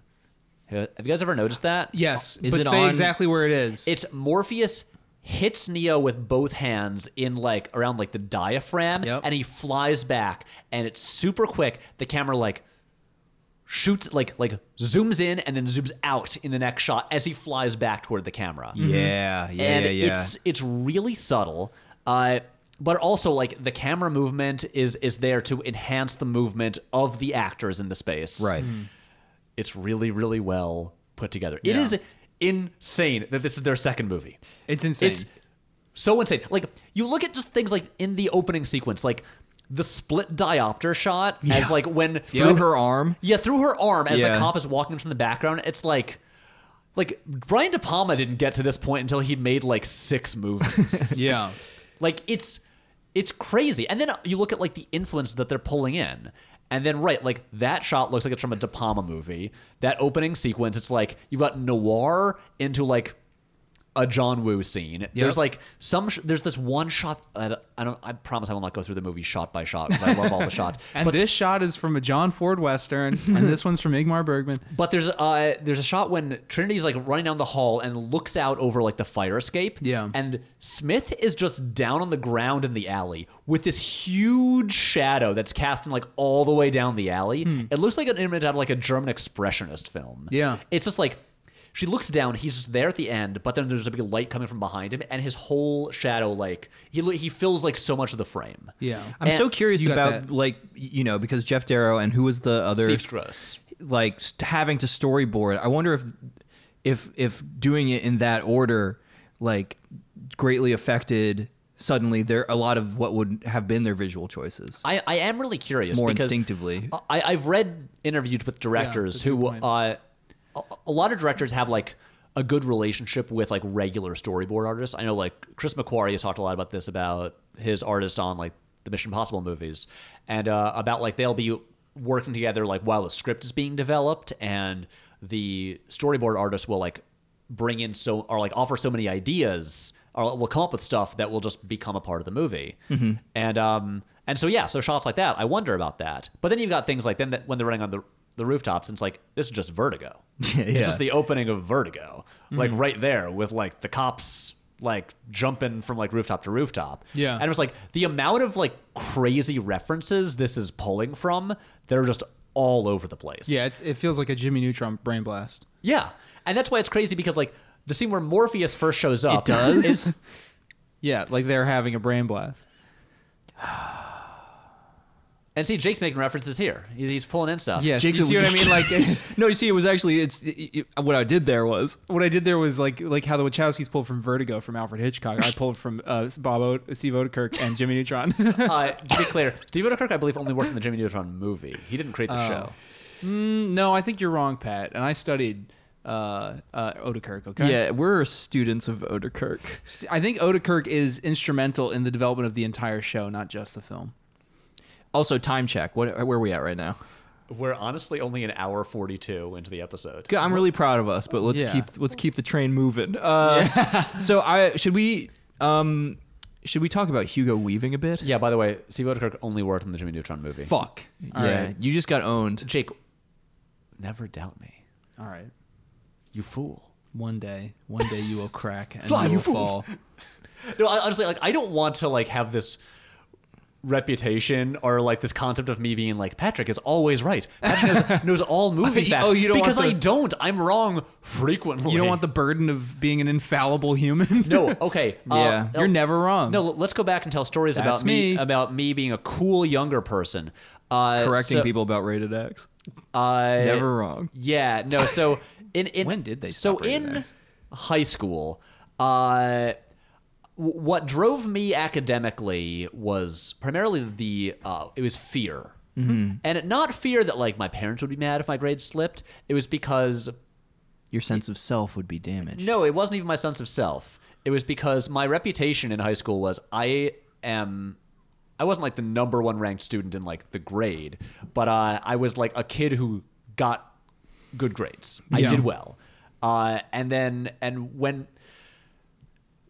when you have that like sort of reputation, then people will like try to beat you and be like, oh, I want to beat Pat. Like Pat, what do you get? I want to know if I like beat you on this test. Yeah. And I'm just like, no, I don't like that. I don't want, I do not want, like, I have to just maintain this. And so, you know how sometimes like when you take a test in like history and then the teacher finishes grading the tests and they're like, okay, I got your grades. I can't hand them out just yet, but like, I'm going to read your name, say yes if you want me to just read your grade, or you can come up and look at it. Yeah. I would always go up and look at it because I was so afraid of discovering that, oops, this is the time that I Yeah. got like, I don't know, like an 85 on a test, and everyone's going to go, Patrick he didn't get an A. Ooh. shit! Fucking dumb. Yeah, and that sucks. And so I would just go up and like look at it privately because when you have the reputation of like he always does really well at this, then it's Yeah. like if you slip up, then it's embarrassing. Yeah. And And one like, day you will. and right now I'm like, no, I made a joke there, but I'm like, no, I do not want it to like establish that I am always correct. Yeah, and I'm always wrong. Because So when then, I do get then it if right- I'm wrong, which I surely will be in the very near future, Yeah. then I don't want you to win. Patrick, you should what be you in gotta my do, you place, get yeah. we do what the Torpies do, which is Be always wrong. be so the writhing few in times- abject failure and stupidity, so that when you strike a beam of light every now and again out, Yeah, people give you it's way more it's credit than you deserve. dazzling, and Yeah. yeah. They're like, damn, good job. See, here's the thing: damn." you both did well in school, also. I did solidly mediocre in school. You did Yeah. well. I didn't. I would not. I did really well until I moved to Saratoga. Oh, And then I did well for a little bit, and then I don't know what happened, man. Okay. The downward spiral. Yeah. You know what?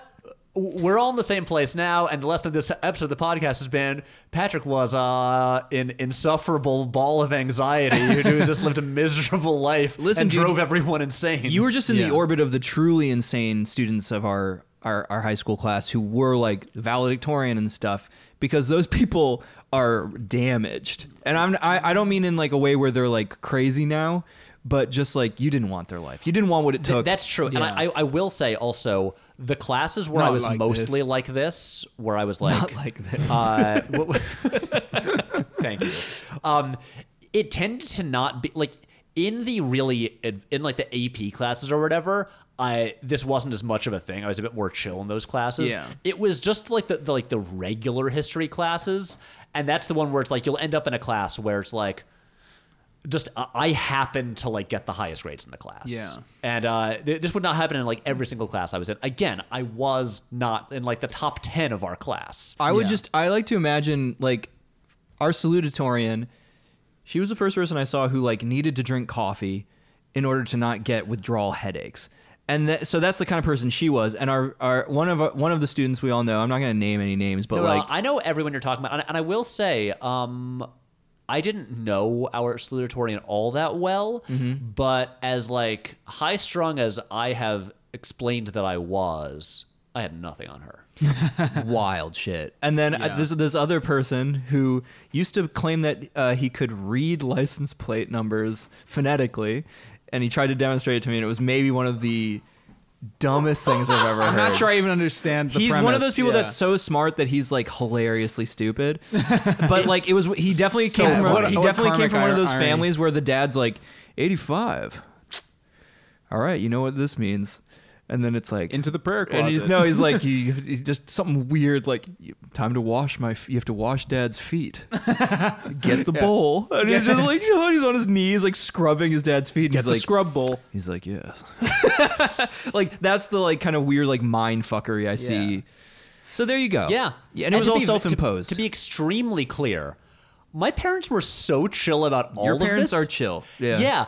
My parents also, neither of them were like elites. My mom was like never a great student. Yeah. And my dad was a great student in high school and then just like rebelled against all of it. Was like, fuck that. I'm going to go to Oberlin and like do drugs and grow out my Yeah. hair. Yeah. And like play sports. Yeah.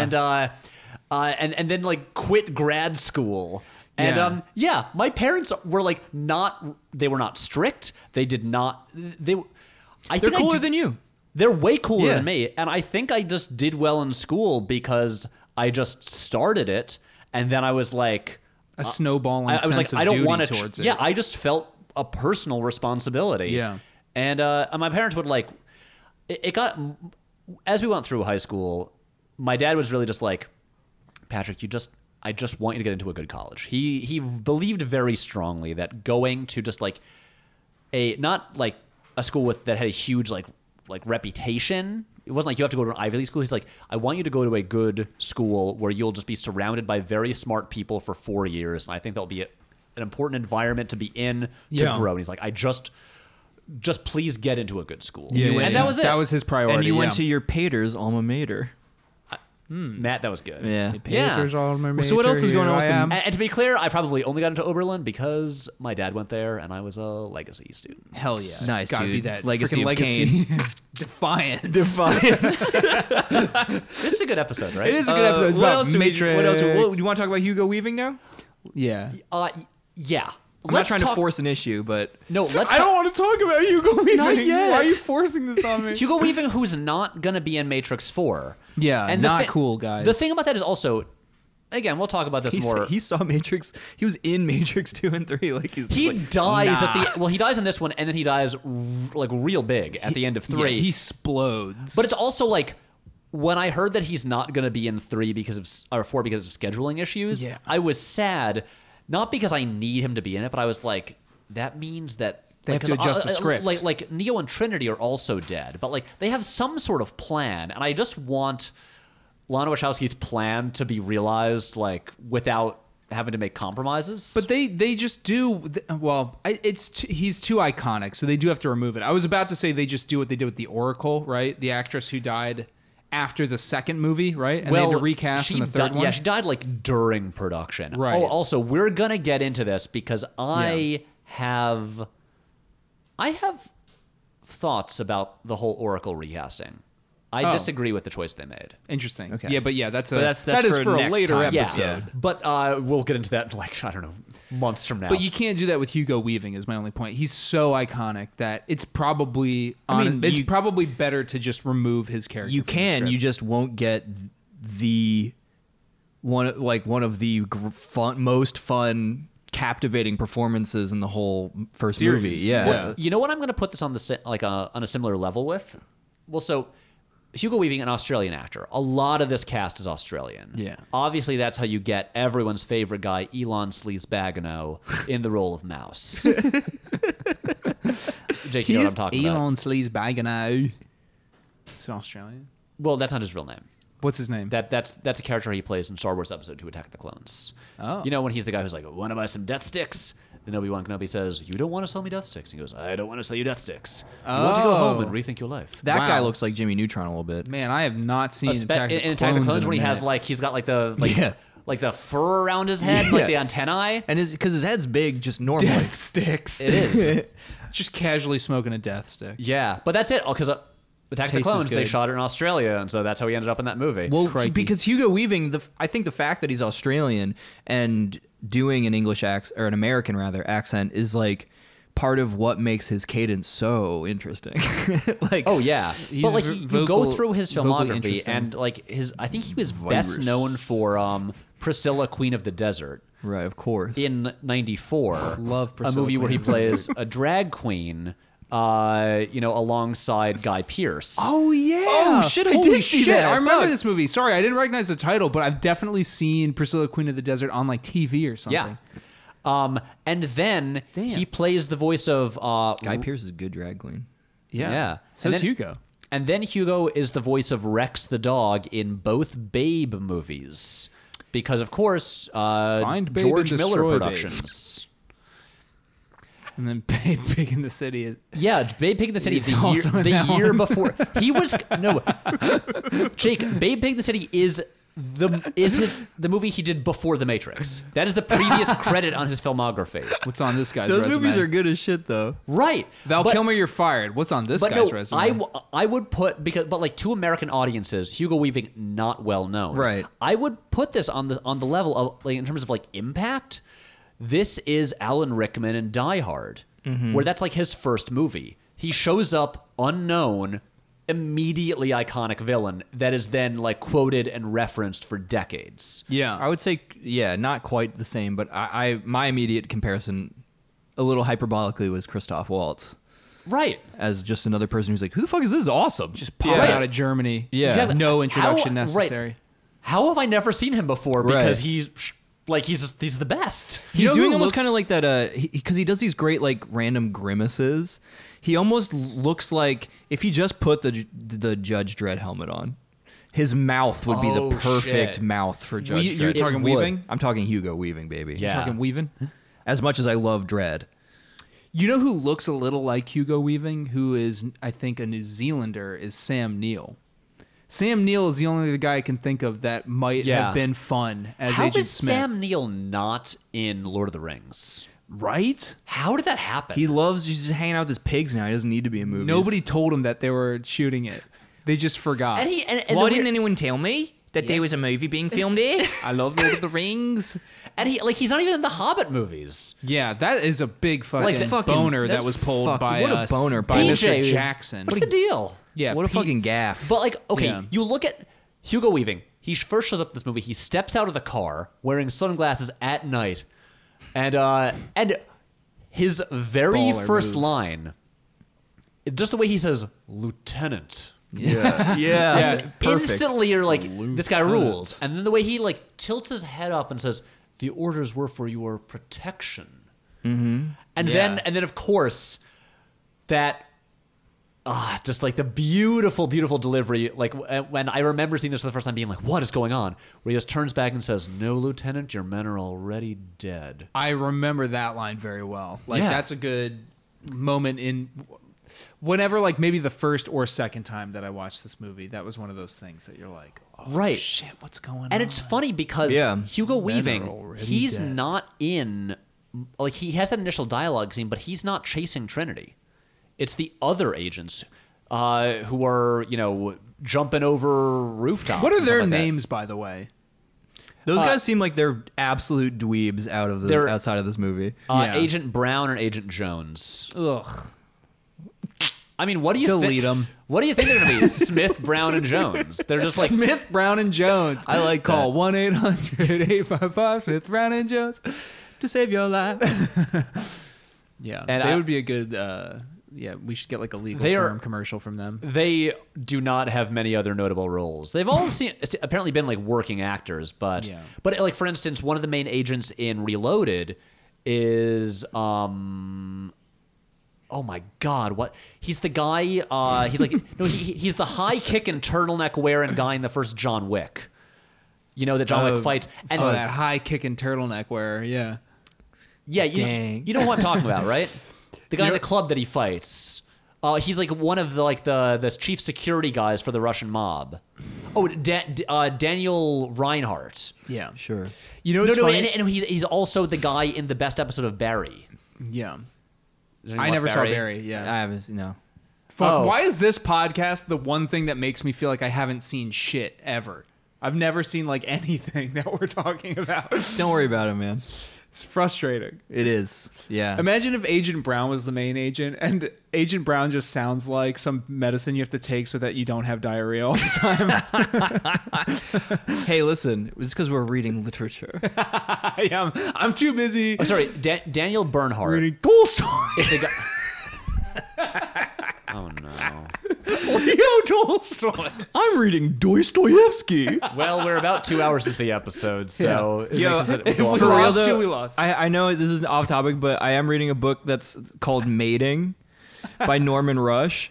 And like 2 Rush of days ago, blood to I was reading it, and a teenager on the train said, "Mating." Yeah. And then He as gets I was it. on the platform, and then as the doors were closing, he just threw up some deuces, and like the train just went away. Nice, dude. And I was like, "What the heck?" I'm kind of amazed that a teenager just willingly talked to a stranger in New York City. Talked is a strong. He Said one word. He knew the train doors were closing soon, and just said, "Mating." That's so funny. And I was like, "Don't bully me." yeah, you want to know what one kid did one time while the doors were closing on the subway, and I was just leaning against the opposite doors? Yeah. They stepped out. I never figured out. It was like amazing how they did this. They were like a sleight of hand, savant. As the doors were closing, they walked past, and the kid flicked with his thumb a Cheeto through the doors as they closed, and it hit me right in the nose. And then the doors just sealed, and I could see them silently like double back and laugh, and I just had Cheeto dust all over my face because it like poofed into the air. Man, that kid's awesome. And I started laughing too because it was just like it was so funny that I was like respect where Yeah, like that's amazing. all you gotta have. That's so Dude, good. you hit me right in the schnoz with a Cheeto. Yeah, like, fucking hella respect to that guy. I was like, that was pretty tight. All right. All right. So anyway, It was like 9 p.m. I was like on my way to the Bronx or something. Oh, guys, I found the Val Kilmer quote. Finally. I've been so distracted for the past hour trying to that's find cool. this. We were filling it with gold. Truly. Cheeto dust. Okay, so this was from a retrospective of like how The Matrix got made from last year in Wired. And so apparently the Wachowskis always wanted Lawrence Fishburne for the role of Morpheus. It says, but studio execs were worried that Fishburne, despite having won both an Emmy and a Tony, wasn't well enough known for overseas for the role. Their choice was Val Kilmer, who'd recently played the Dark Knight in 1995's hit Batman Forever, but who'd earned a reputation as a not worth the drama nuisance during the filming of a recent remake of The Island of Dr. Moreau. Yep. Quite a feat, considering that his co-star was the legendarily impossible Yeah. Marlon Brando, who spent part of the Moreau shoot waddling around with an ice bucket on his head. Streetcar Named Desire. I love Marlon Brando. What a guy. He's nuts. So he's yeah. And by the way, if anyone has not seen the movie, was it Lost Soul, the tortured journey of Richard Stanley's Island of Dr. Moreau, that gets into all of the it's so insane funny. It's shit great. that both Val Kilmer and especially Marlon Brando did on the set of that movie. You gotta see it. But then, so Lorenzo de Bonaventura, who was I believe a producer on the movie at the time, but then became the head of Warner Brothers. He says, the Wachowskis had heard all the stories about Val, and I said, yeah, but it gets the movie made. So we have a meeting with him at the Bel Air Hotel, where he proceeds to pitch why Morpheus should be the lead of the movie. I knew within 2 minutes of the meeting we were dead. I mean, So listen, I just read The Matrix. I read your script, and I have a couple of. I can't. It's so funny because like. Oh, interestingly, apparently Jada Pinkett Smith auditioned for Trinity. That makes more sense, and she Yeah. was. She got brought back as Niobe, and she Yeah, says she was in it later. She says she and Keanu just didn't have any chemistry. That also makes sense. Jada Pinkett seems like a tough person to. I don't know. Well, her and Will are just like media moguls now. Like I said, They are. She's like They seem like such a Hollywood couple in the, Yeah. like the sense of like you're aliens. yeah. They- you belong they- in the Matrix. You're They not. You're are not in aliens. Zion. Hey, she's Yeah. coming back from Matrix 4. Carrie Ann Moss is a great way to go though, because like she also does bring that like very like icy energy, but she can like melt it off. She's fascinating. Pat, do you know what her career is like a little bit? Or should we dig into this together? Yeah, she I feel like she has a somewhat sad story.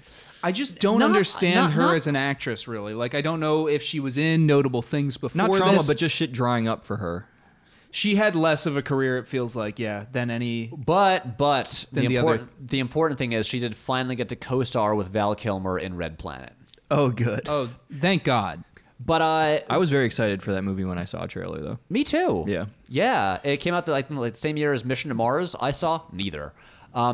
But no, she was basically unknown. I think she was just in like Canadian stuff. I'm looking through like what she did before this. She was on a bunch of TV shows, like an episode of a show called Nowhere Man, a show called Due South. She's in a movie called Sabotage in 96. She's in a movie in 96 called 364 Girls a Year.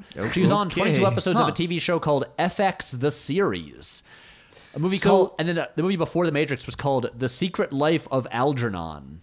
Not Flowers. No, Or not Algernon? Flowers. The Secret Life of Algernon. Interesting. And So- I'm looking at this. It's like comedy. What? But she was basically like unknown. No one knew who she was. How'd she get cast in the movie? She auditioned. She just auditioned and she freaking crushed it, huh? She did. I mean, That's like, great.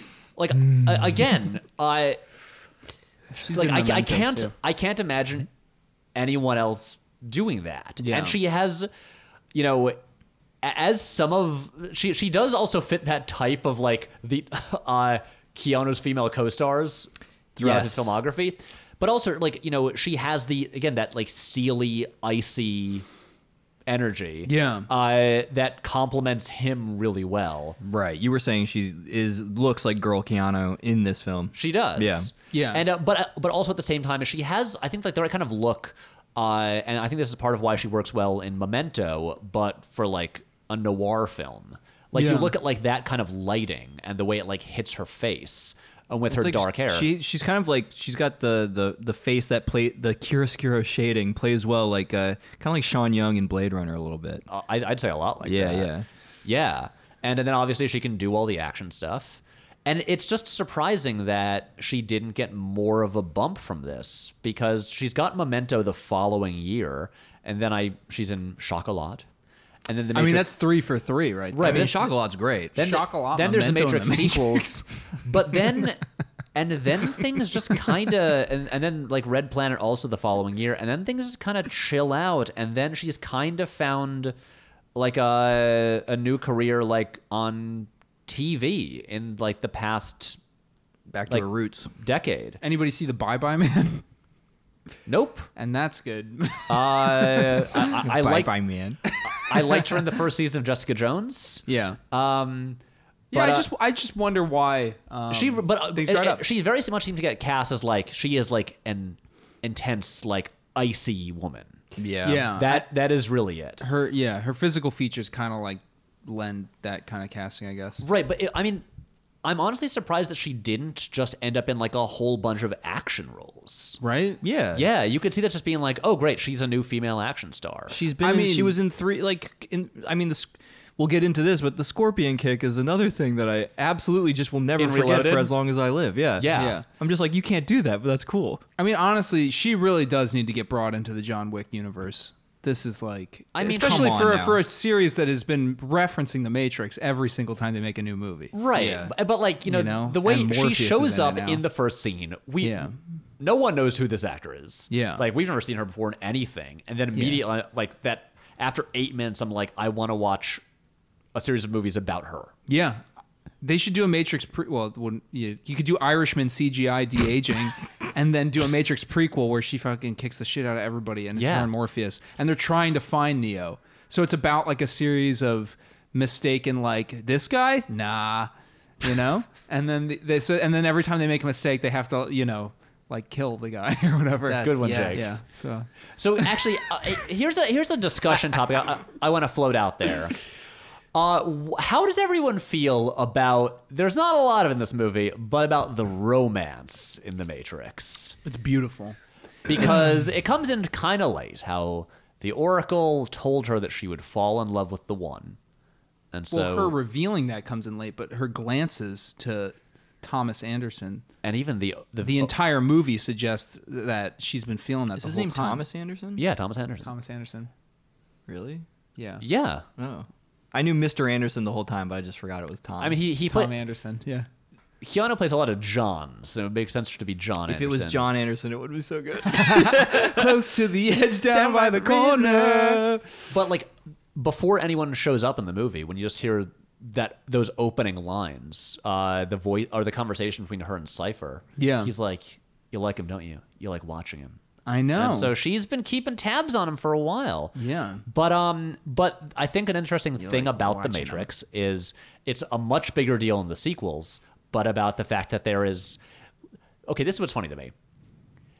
The Matrix is the only thing the Wachowskis ever made that connected with audiences everywhere. Yeah. Nothing they've ever made since then has full on just worked for everyone. It's usually been a thing like it is passionately embraced by a small group of people and it alienates a lot of general audiences. Yeah.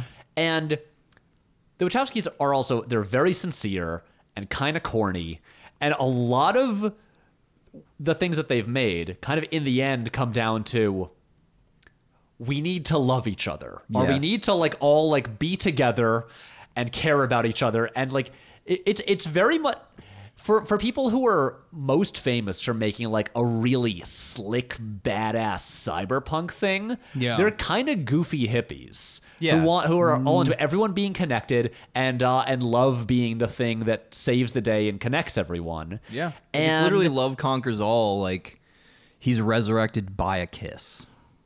well, sort of. This is another thing I wanted to talk about I just think it's interesting that it is even in this movie. At the end, she confesses her love for him, and then he comes back. Yeah. And it's such a small part of the movie because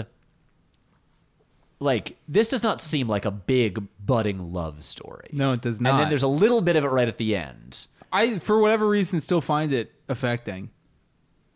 I like like the it- little kiss of unconscious Tom Anderson on the chair, and then it literally zaps his avatar back to life. I like that she. It's weird.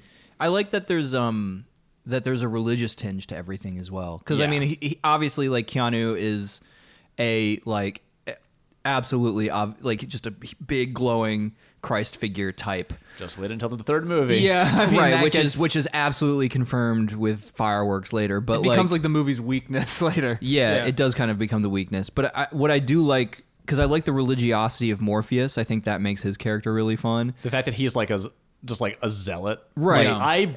That's one thing I like in Reloaded, when you learn not everyone is on the same page as Morpheus. A lot of people Right. think he's a wacko. Right, you get I like you get a little soupçon of that with Cypher, who is my favorite character, next to Tank.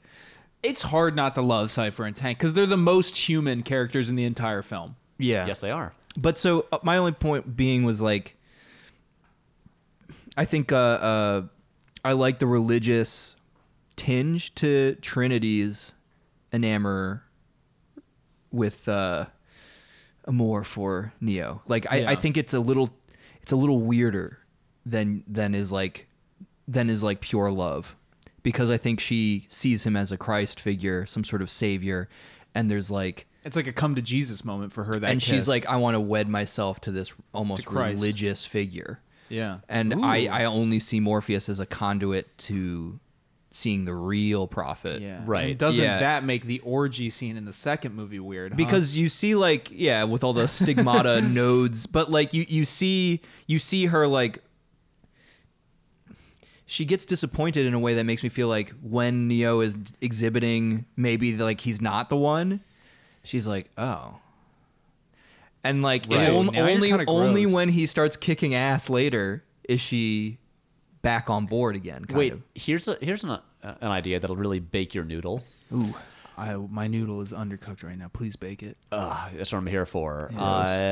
So, when the Oracle says, What'll really what'll bake- really bake your noodle Yeah. is, would you still have broken the vase if I hadn't said anything? Yeah. Would Trinity have still fallen in love with Neo if the Oracle hadn't said, you'll fall in love with the one? Fuck, dude. Don't even say, why did you say that? I'm just throwing it out there. Because here's another thing that I was thinking about when watching it this time. You know when they're after they've rescued Morpheus, and they're in the subway station. Yeah. And right before Smith shows up, when Trinity and Neo are there, before she picks up the phone, she says, everything the Oracle has told me has come true, everything except for this. And he's like, go, tell me when I get back. Yeah. And she never finishes talking. What do you guys think she was going to say? Because I don't think it was, the Oracle said I'd fall in love with you, and That's not it hasn't happening. come true. Right. I have my opinion, or my take on this. I just want to know if you guys thought about this.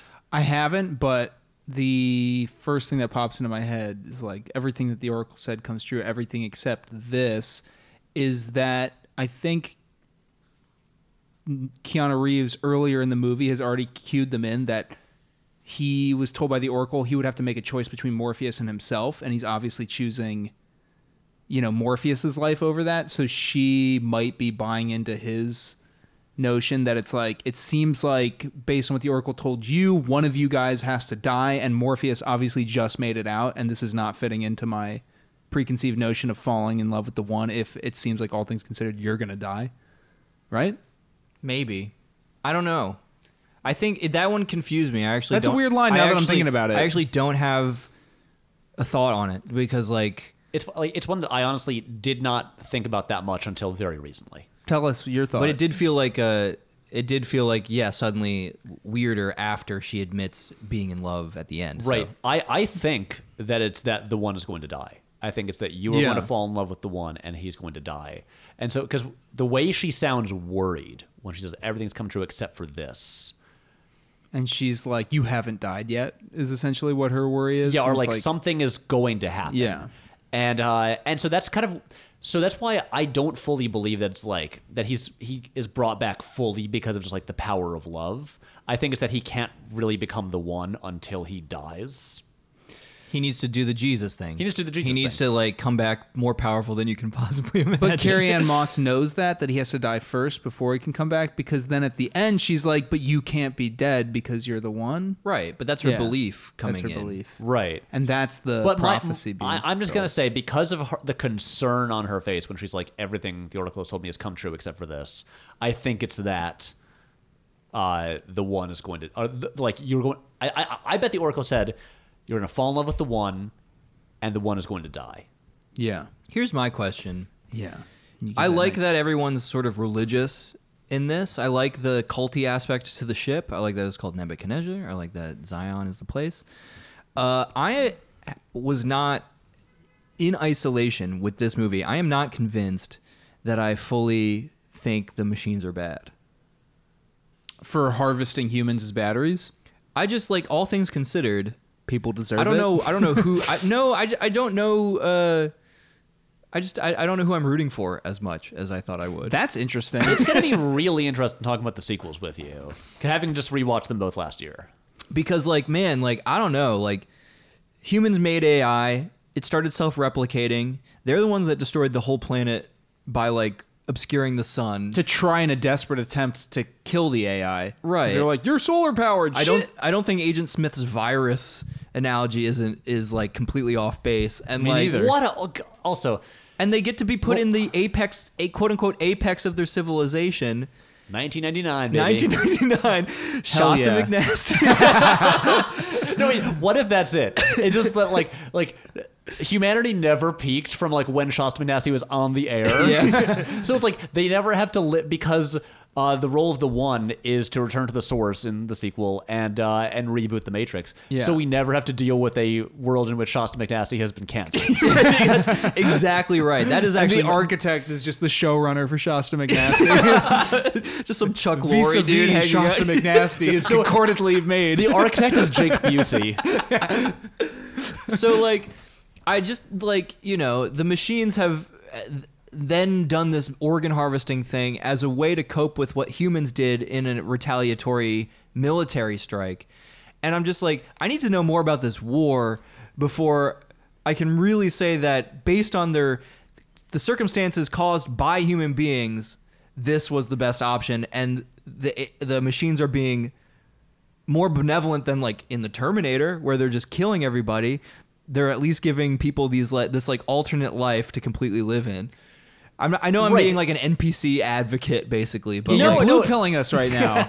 You know like- that steak's juicy and delicious. But that is the thing. They are like they're keeping the humans like ignorant and complacent, but like happy because they Right. don't know anything Right. more. And so because it's like you choose whether or not you want to like face the brutality of the world as it is and try and then make it better. But this also gets into the ending of Revolutions, and we'll talk about that when we get there. But what you're bringing up right now is I've forgotten both other movies, so I'm basically just reacting to it's this. fine. I'm excited to talk about them, but with you talking about like the war between the humans and the machines, it makes me wonder, because he is briefly in it, do we cover the Animatrix in some way? Because you guys have seen the Animatrix, right? Yeah.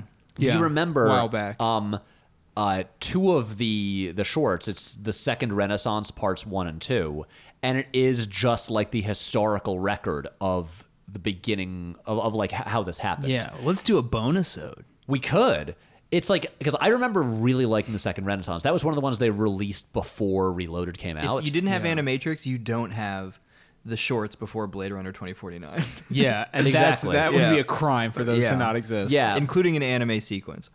But like that, the Second Renaissance was really cool, and I remember it's like There's the way some it's, good stuff, The way yeah. it's presented is it's like this is in the machine. It's like this is the machine's accounting of what happened, but it basically goes through Right. like here's the history of like mankind creating AI, and here's the first time like here's like the when a robot was like attacked or destroyed for the first time. Here's the beginnings of violence, and here's the war broke out. Here's how the sky got scorched.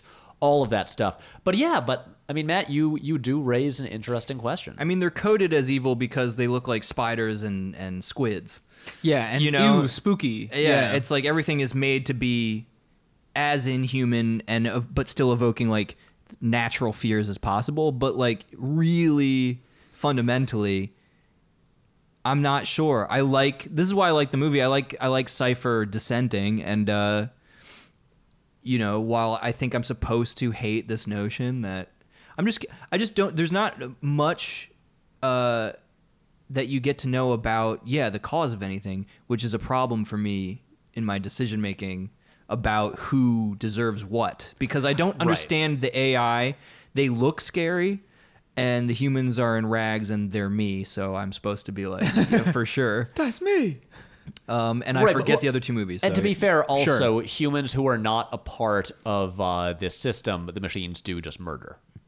they do just kill them because they are now useless. Yeah, Just that's no malfunctioning. Yeah, whatever. That's like if my Duracells came out of their plastic casing and started running around my house. like they had a little- I have to kind of like stomp on them or something. they add a little You know? Soylent Green in there too, with like Yeah. the dead bodies of drained people. I've are watched then- them liquefy the dead are to be liquefied. fed intravenously to the living. Yeah, I mean that is a pretty cool. Okay, can we also just like a thing that I want to bring up here is I think Matt, you mentioned a while back that this movie does have like multiple big exposition dumps. Yeah. And they're like my favorite exposition dumps ever. They're done so stylishly. Well, Yeah. that's the thing. It's because when they go into the construct and Morpheus explains to Neo what the Matrix is, we have been asking the same question for so long. So right now, at that point, we're just like, please, we just want exposition. Just tell us. Please dump this info. Yeah. Yeah. And then they tell it to us all, but it's all visualized. You look at the way that's put together. It's like you go through the TV screen,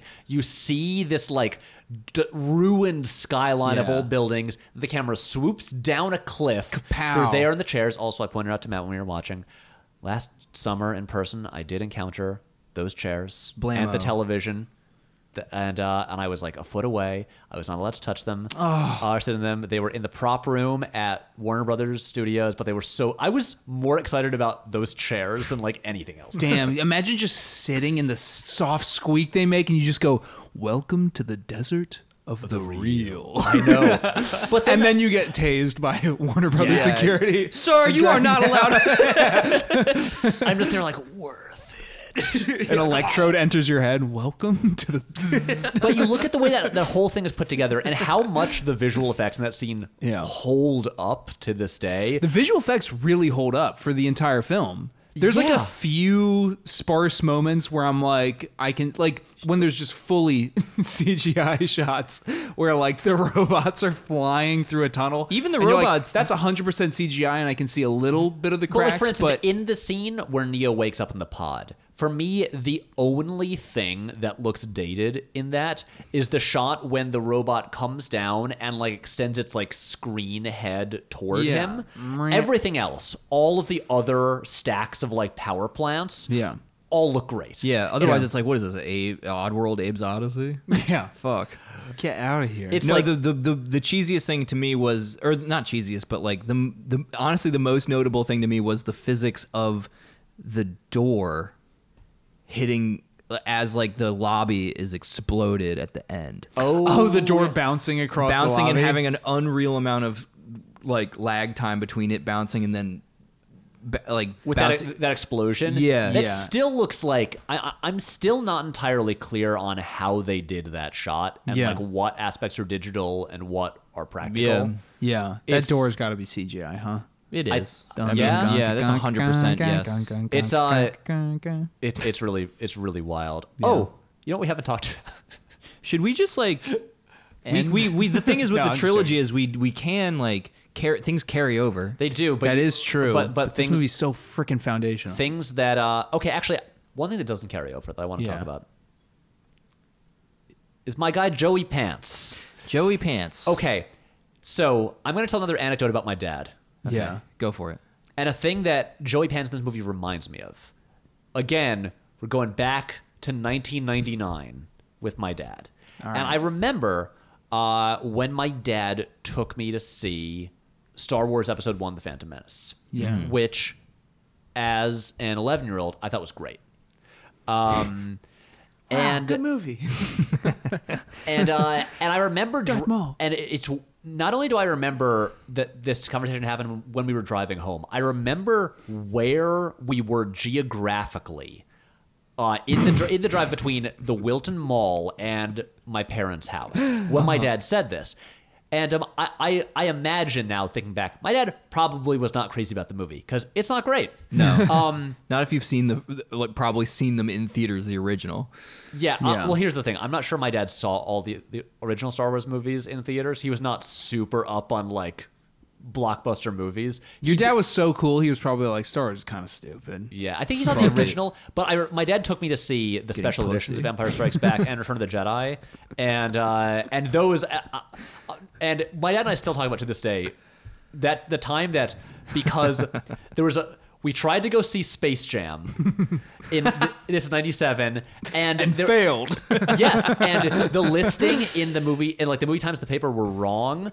And then at the other theater in town, he was like, "What else is playing?" And I was like, "Empire Strikes Back just came out." And he's like, "Let's rush over and see if we can catch it." We arrive in right, and it's like an almost sold out theater. Right as like the Star Wars logo is hitting the screen. Oh, tight. My dad maybe had just not seen that movie in like the past 17 years Yeah. at all.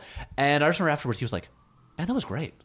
What a good movie." Anyway, skipping back ahead to when we're driving home from seeing The Phantom Menace. And I just remember he wasn't like gonna like trash the movie to Right. like his son, but he was like, You didn't like it, did you? You're an idiot. but what he said to me was, "You know what I think that was missing?" I was like, "What's that, Dad?" He goes, a guy like Han Solo, who just kind of, you know, the guy who's kind of cynical and thinks everything going on is kind of silly." And I was like, "Yeah, I guess, Dad. Whatever." Whatever. But Jar then- Jar though. Yeah, what a guy. But then I thought about that. I continued to for years. And you look at the prequels and it's like, man, they really could use someone like Han Solo. Yeah. Someone like Harrison Ford just being like, look, the this is fuck all is this dumb. Shut up, Jar I Jar. hate Politicians. Exactly. No, you could not. But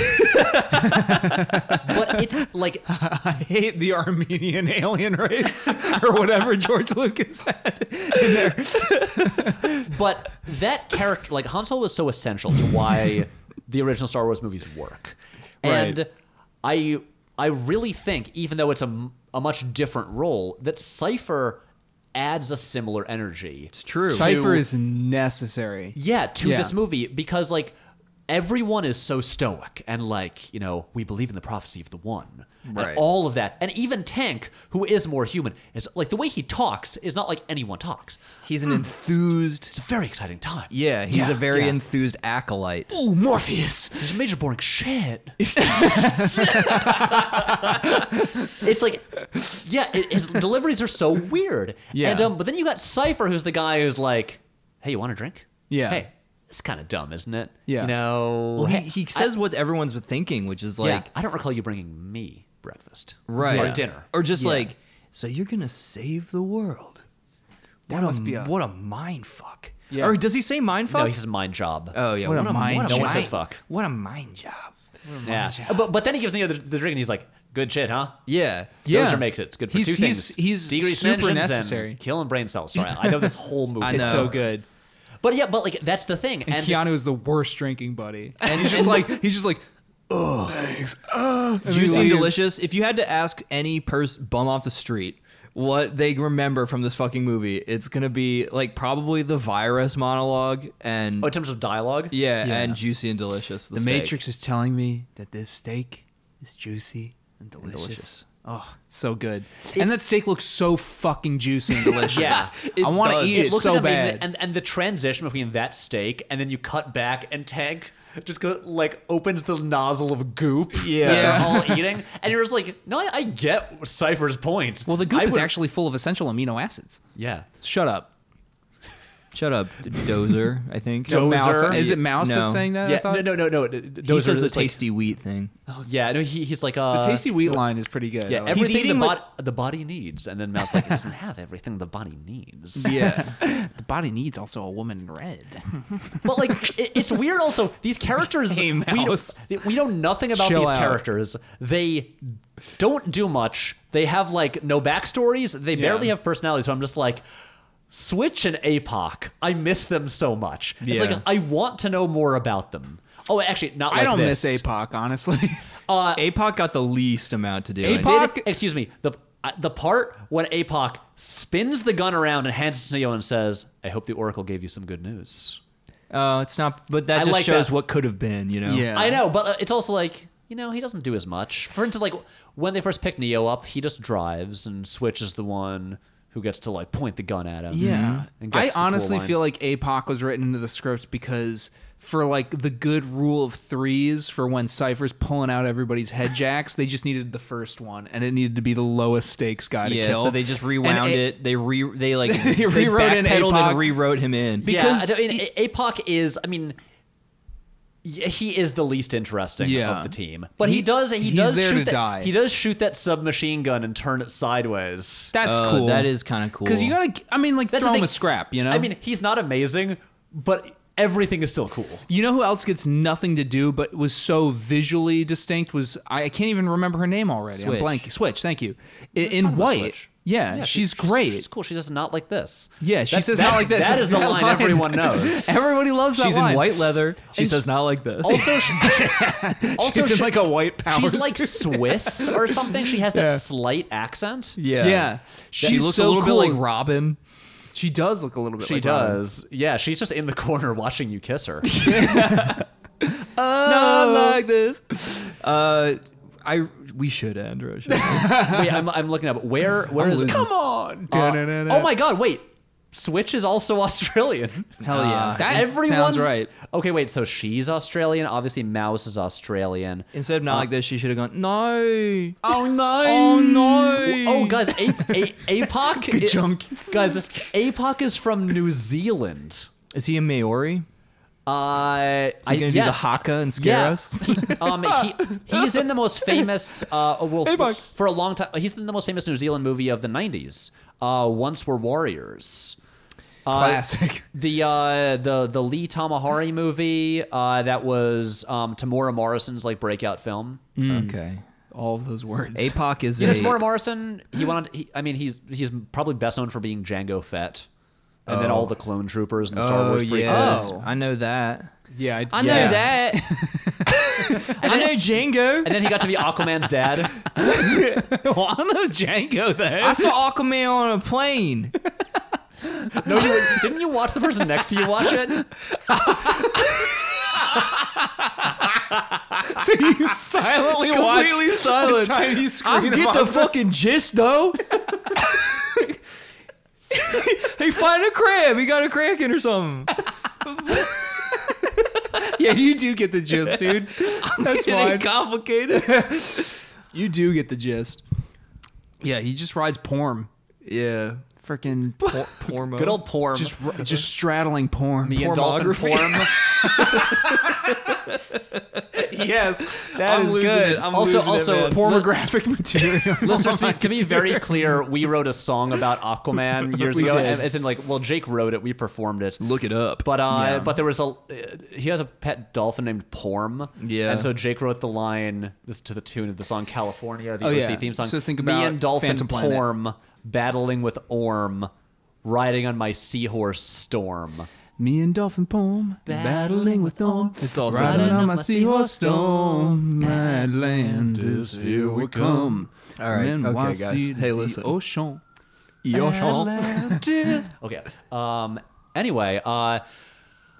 Oh my God! Sirens outside. They're going to arrest us for podcasting for too long. The city of crime. What are you talking about? We're only 2.5 hours. They start stepping out towards my building. There's an Agent Smith with them. Okay, They're like, wait, You go um, up there, your men are already dead. Okay, actually, another question I want to Scorpion throw out. kick everyone. Another one of those things that I never really questioned or thought about watching this Yeah. movie.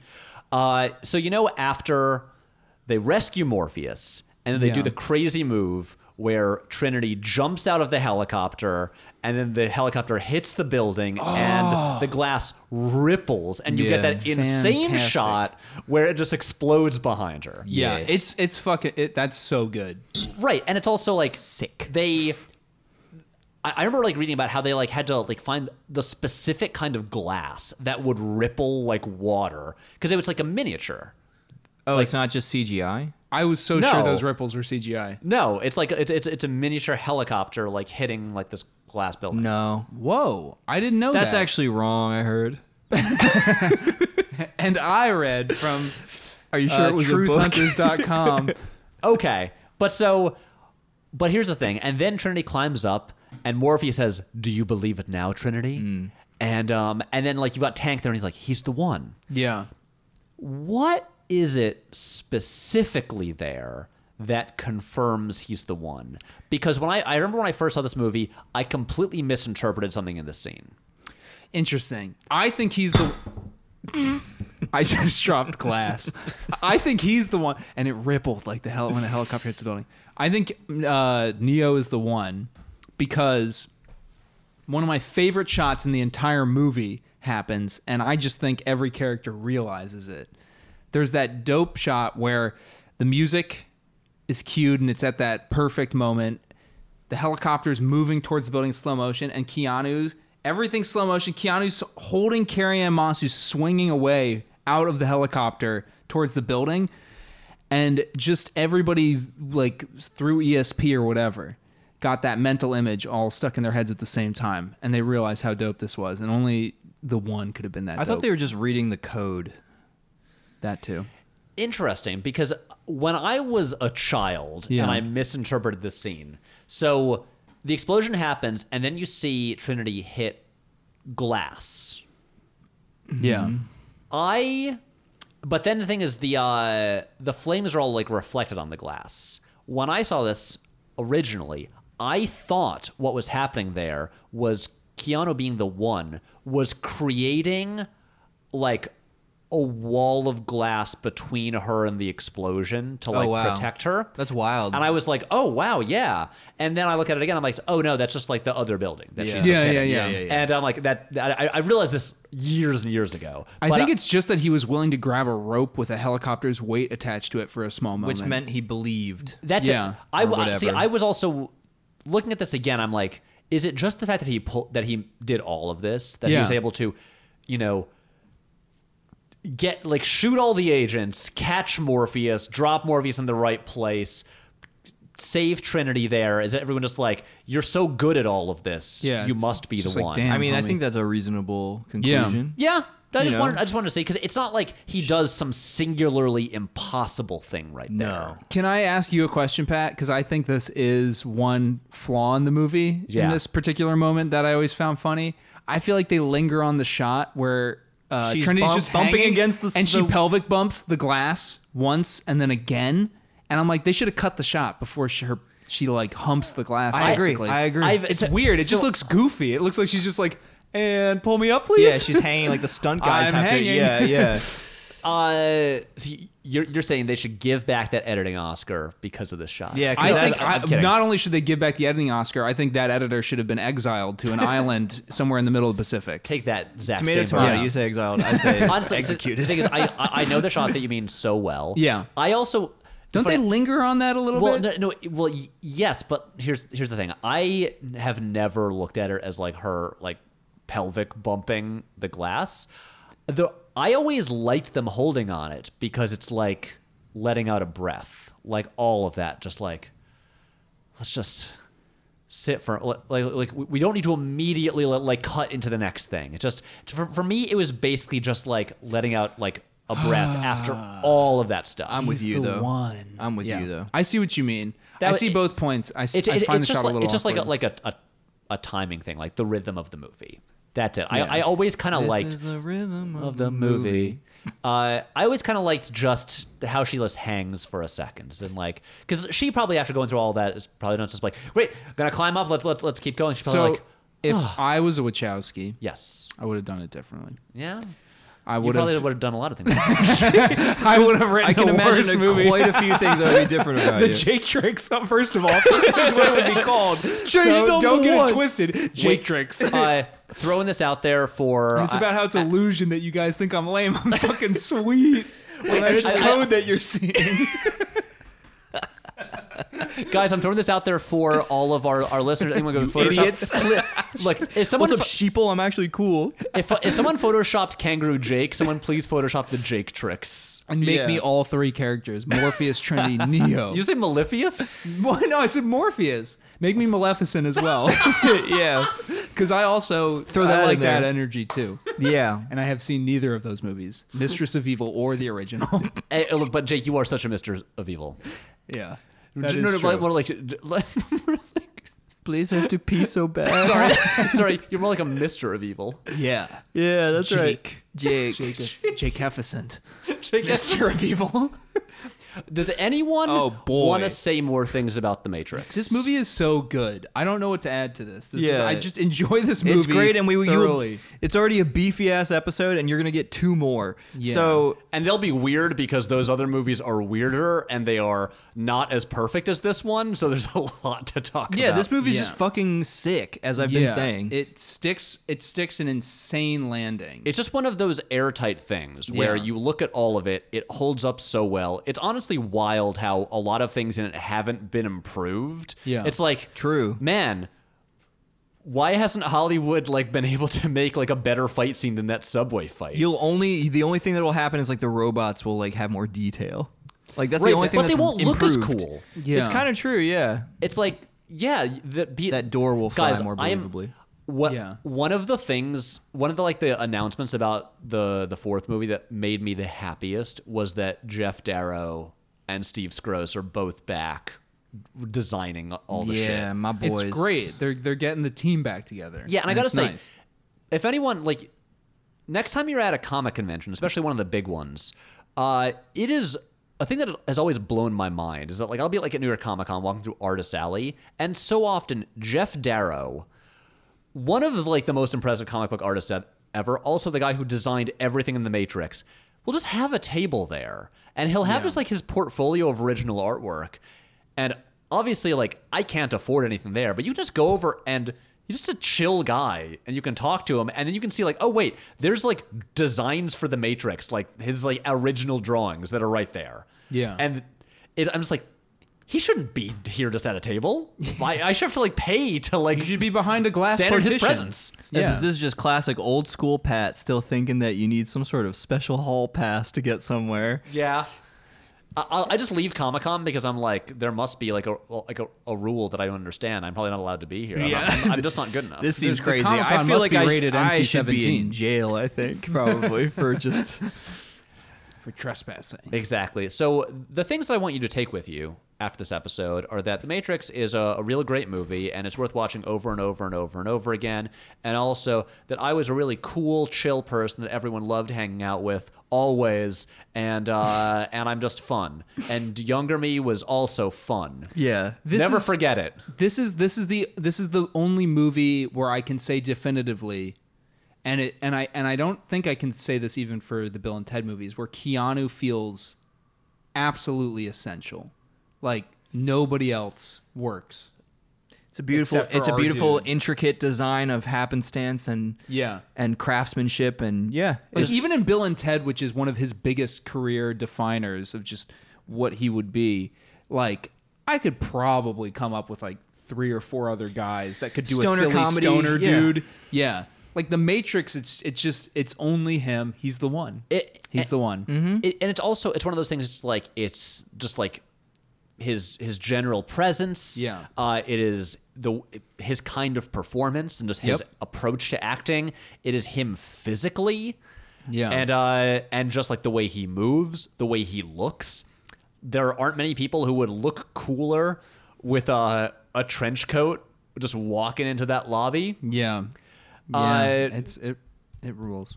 Yeah, and I will say also, I have mixed feelings about the recent 4K transfer and the new color grade. I think some of the exterior scenes look a little bit blown out. Some of the colors seem a little bit off. And that's a controversial opinion. I kind of like the heavy green tinted 2003 remaster that a lot of people are not so crazy about. Really? Too green for a lot of people, huh? Too green for a lot of people. I kind of dig it, I gotta say. But anyway, I've got a lot of feelings about all of this stuff. Yeah. Leave him with the good color grading take. Wait, last thing I want to ask you guys. Yeah. Do you have a single favorite fight move? I know we've already, other than the throat flick. I love Smith slamming instead of just getting up, slamming both his fists. I love the. That's dumb- pretty good. I love That's the, pretty good. I love the dumb physics of that. Also, the way the camera Doo-doo moves dumb. with Yeah. him, it's like it's attached to him. Right. As it like just tilts up. Yeah. Yeah, damn, that's a good one. The Smith punch up. Yeah, fuck, man, that's a good question, and I wish I had more time to think about it. I can go first if you want. Yeah, you go. Let me think a little more. Okay, so mine, part of it has to do with the moment right before it. It's after they've set off the bomb in the government lobby, and it explodes and the sprinklers go off, and Smith goes, "Find them and destroy them." Right. And then it cuts to Neo doing this quadruple kick against these two guys, just like bam, bam, bam, bam, like kicking their heads. Yeah. And I'm just like, getting your foot that high and angling your body that way, and it's just like the cut from the bad guys to just him just like doing this like quadruple kick on all their heads. I'm just like, I love it. Like that what a beautiful transition. Okay, I got one. The end of the movie when Neo is fully the one, he sees all of the code. He kicks fucking Agent Smith so far down the hallway, and my his leg God. stays up. Yeah. They Okay. cut back to him, and his leg is still up. And then then he puts it down. But then he like pivots his body back. Yeah. And like look. It's Has so anyone else tried funny. to do that? Because years ago I definitely tried to do that and could not even come close. I've been Hold his trying to groin. open my hips like that for a year and a half now, and it hasn't worked. So boy. kudos, Keanu. And do you know that? So you know how Keanu had that neck injury right before they shot the movie. How like Right. if you see like the behind the scenes footage of him training, he's got a neck brace on for a lot Yeah. of it, and that meant for a lot of the choreography they had to limit the amount of kicks he could do because Right. kicks weren't good for him. Yeah. So it's wild to me that this is a guy who like had this massive injury. They were like, let's not put too many kicks in there, and yet the kicks that he has are like the most insane. Yeah. Yeah, like the most kicky kicks you could We'll do one kick, but it'll be the most extra kick you've ever seen. And it'll hurt your neck so bad. All right. Yeah. Okay. On that note, we should end this episode. Yeah. Okay, guys, we did it. We did did it. the We did it. Matrix We episode. talked about The Matrix. I feel good about it. Me Yeah. too. I feel good. It's a lovely movie. Yeah. a lovely film. Can't wait for number 4. But before that, we got 2 and 3 to talk about. Oh boy, more Matrix coming your way soon. More Matrix. Thank you, Woo, Ryan Toys, for our theme Animatrix. song. Thank you to Emma Logsdon for our artwork. Follow us on Instagram and Twitter at Keanu Podcast. Jake and Matt post more on those. Also, I hate social media. do it. I don't. Also, Matt, write the episode descriptions. I don't Yes. ask much of you. Yes, sir. Okay. You talk about these episodes on our subreddit r/Thrillums. Jake, you want to plug anything? Self-quarantine if you have like flu symptoms. And while you're quarantined, lots of time to maybe rate and review this podcast. It And helps yeah, us out.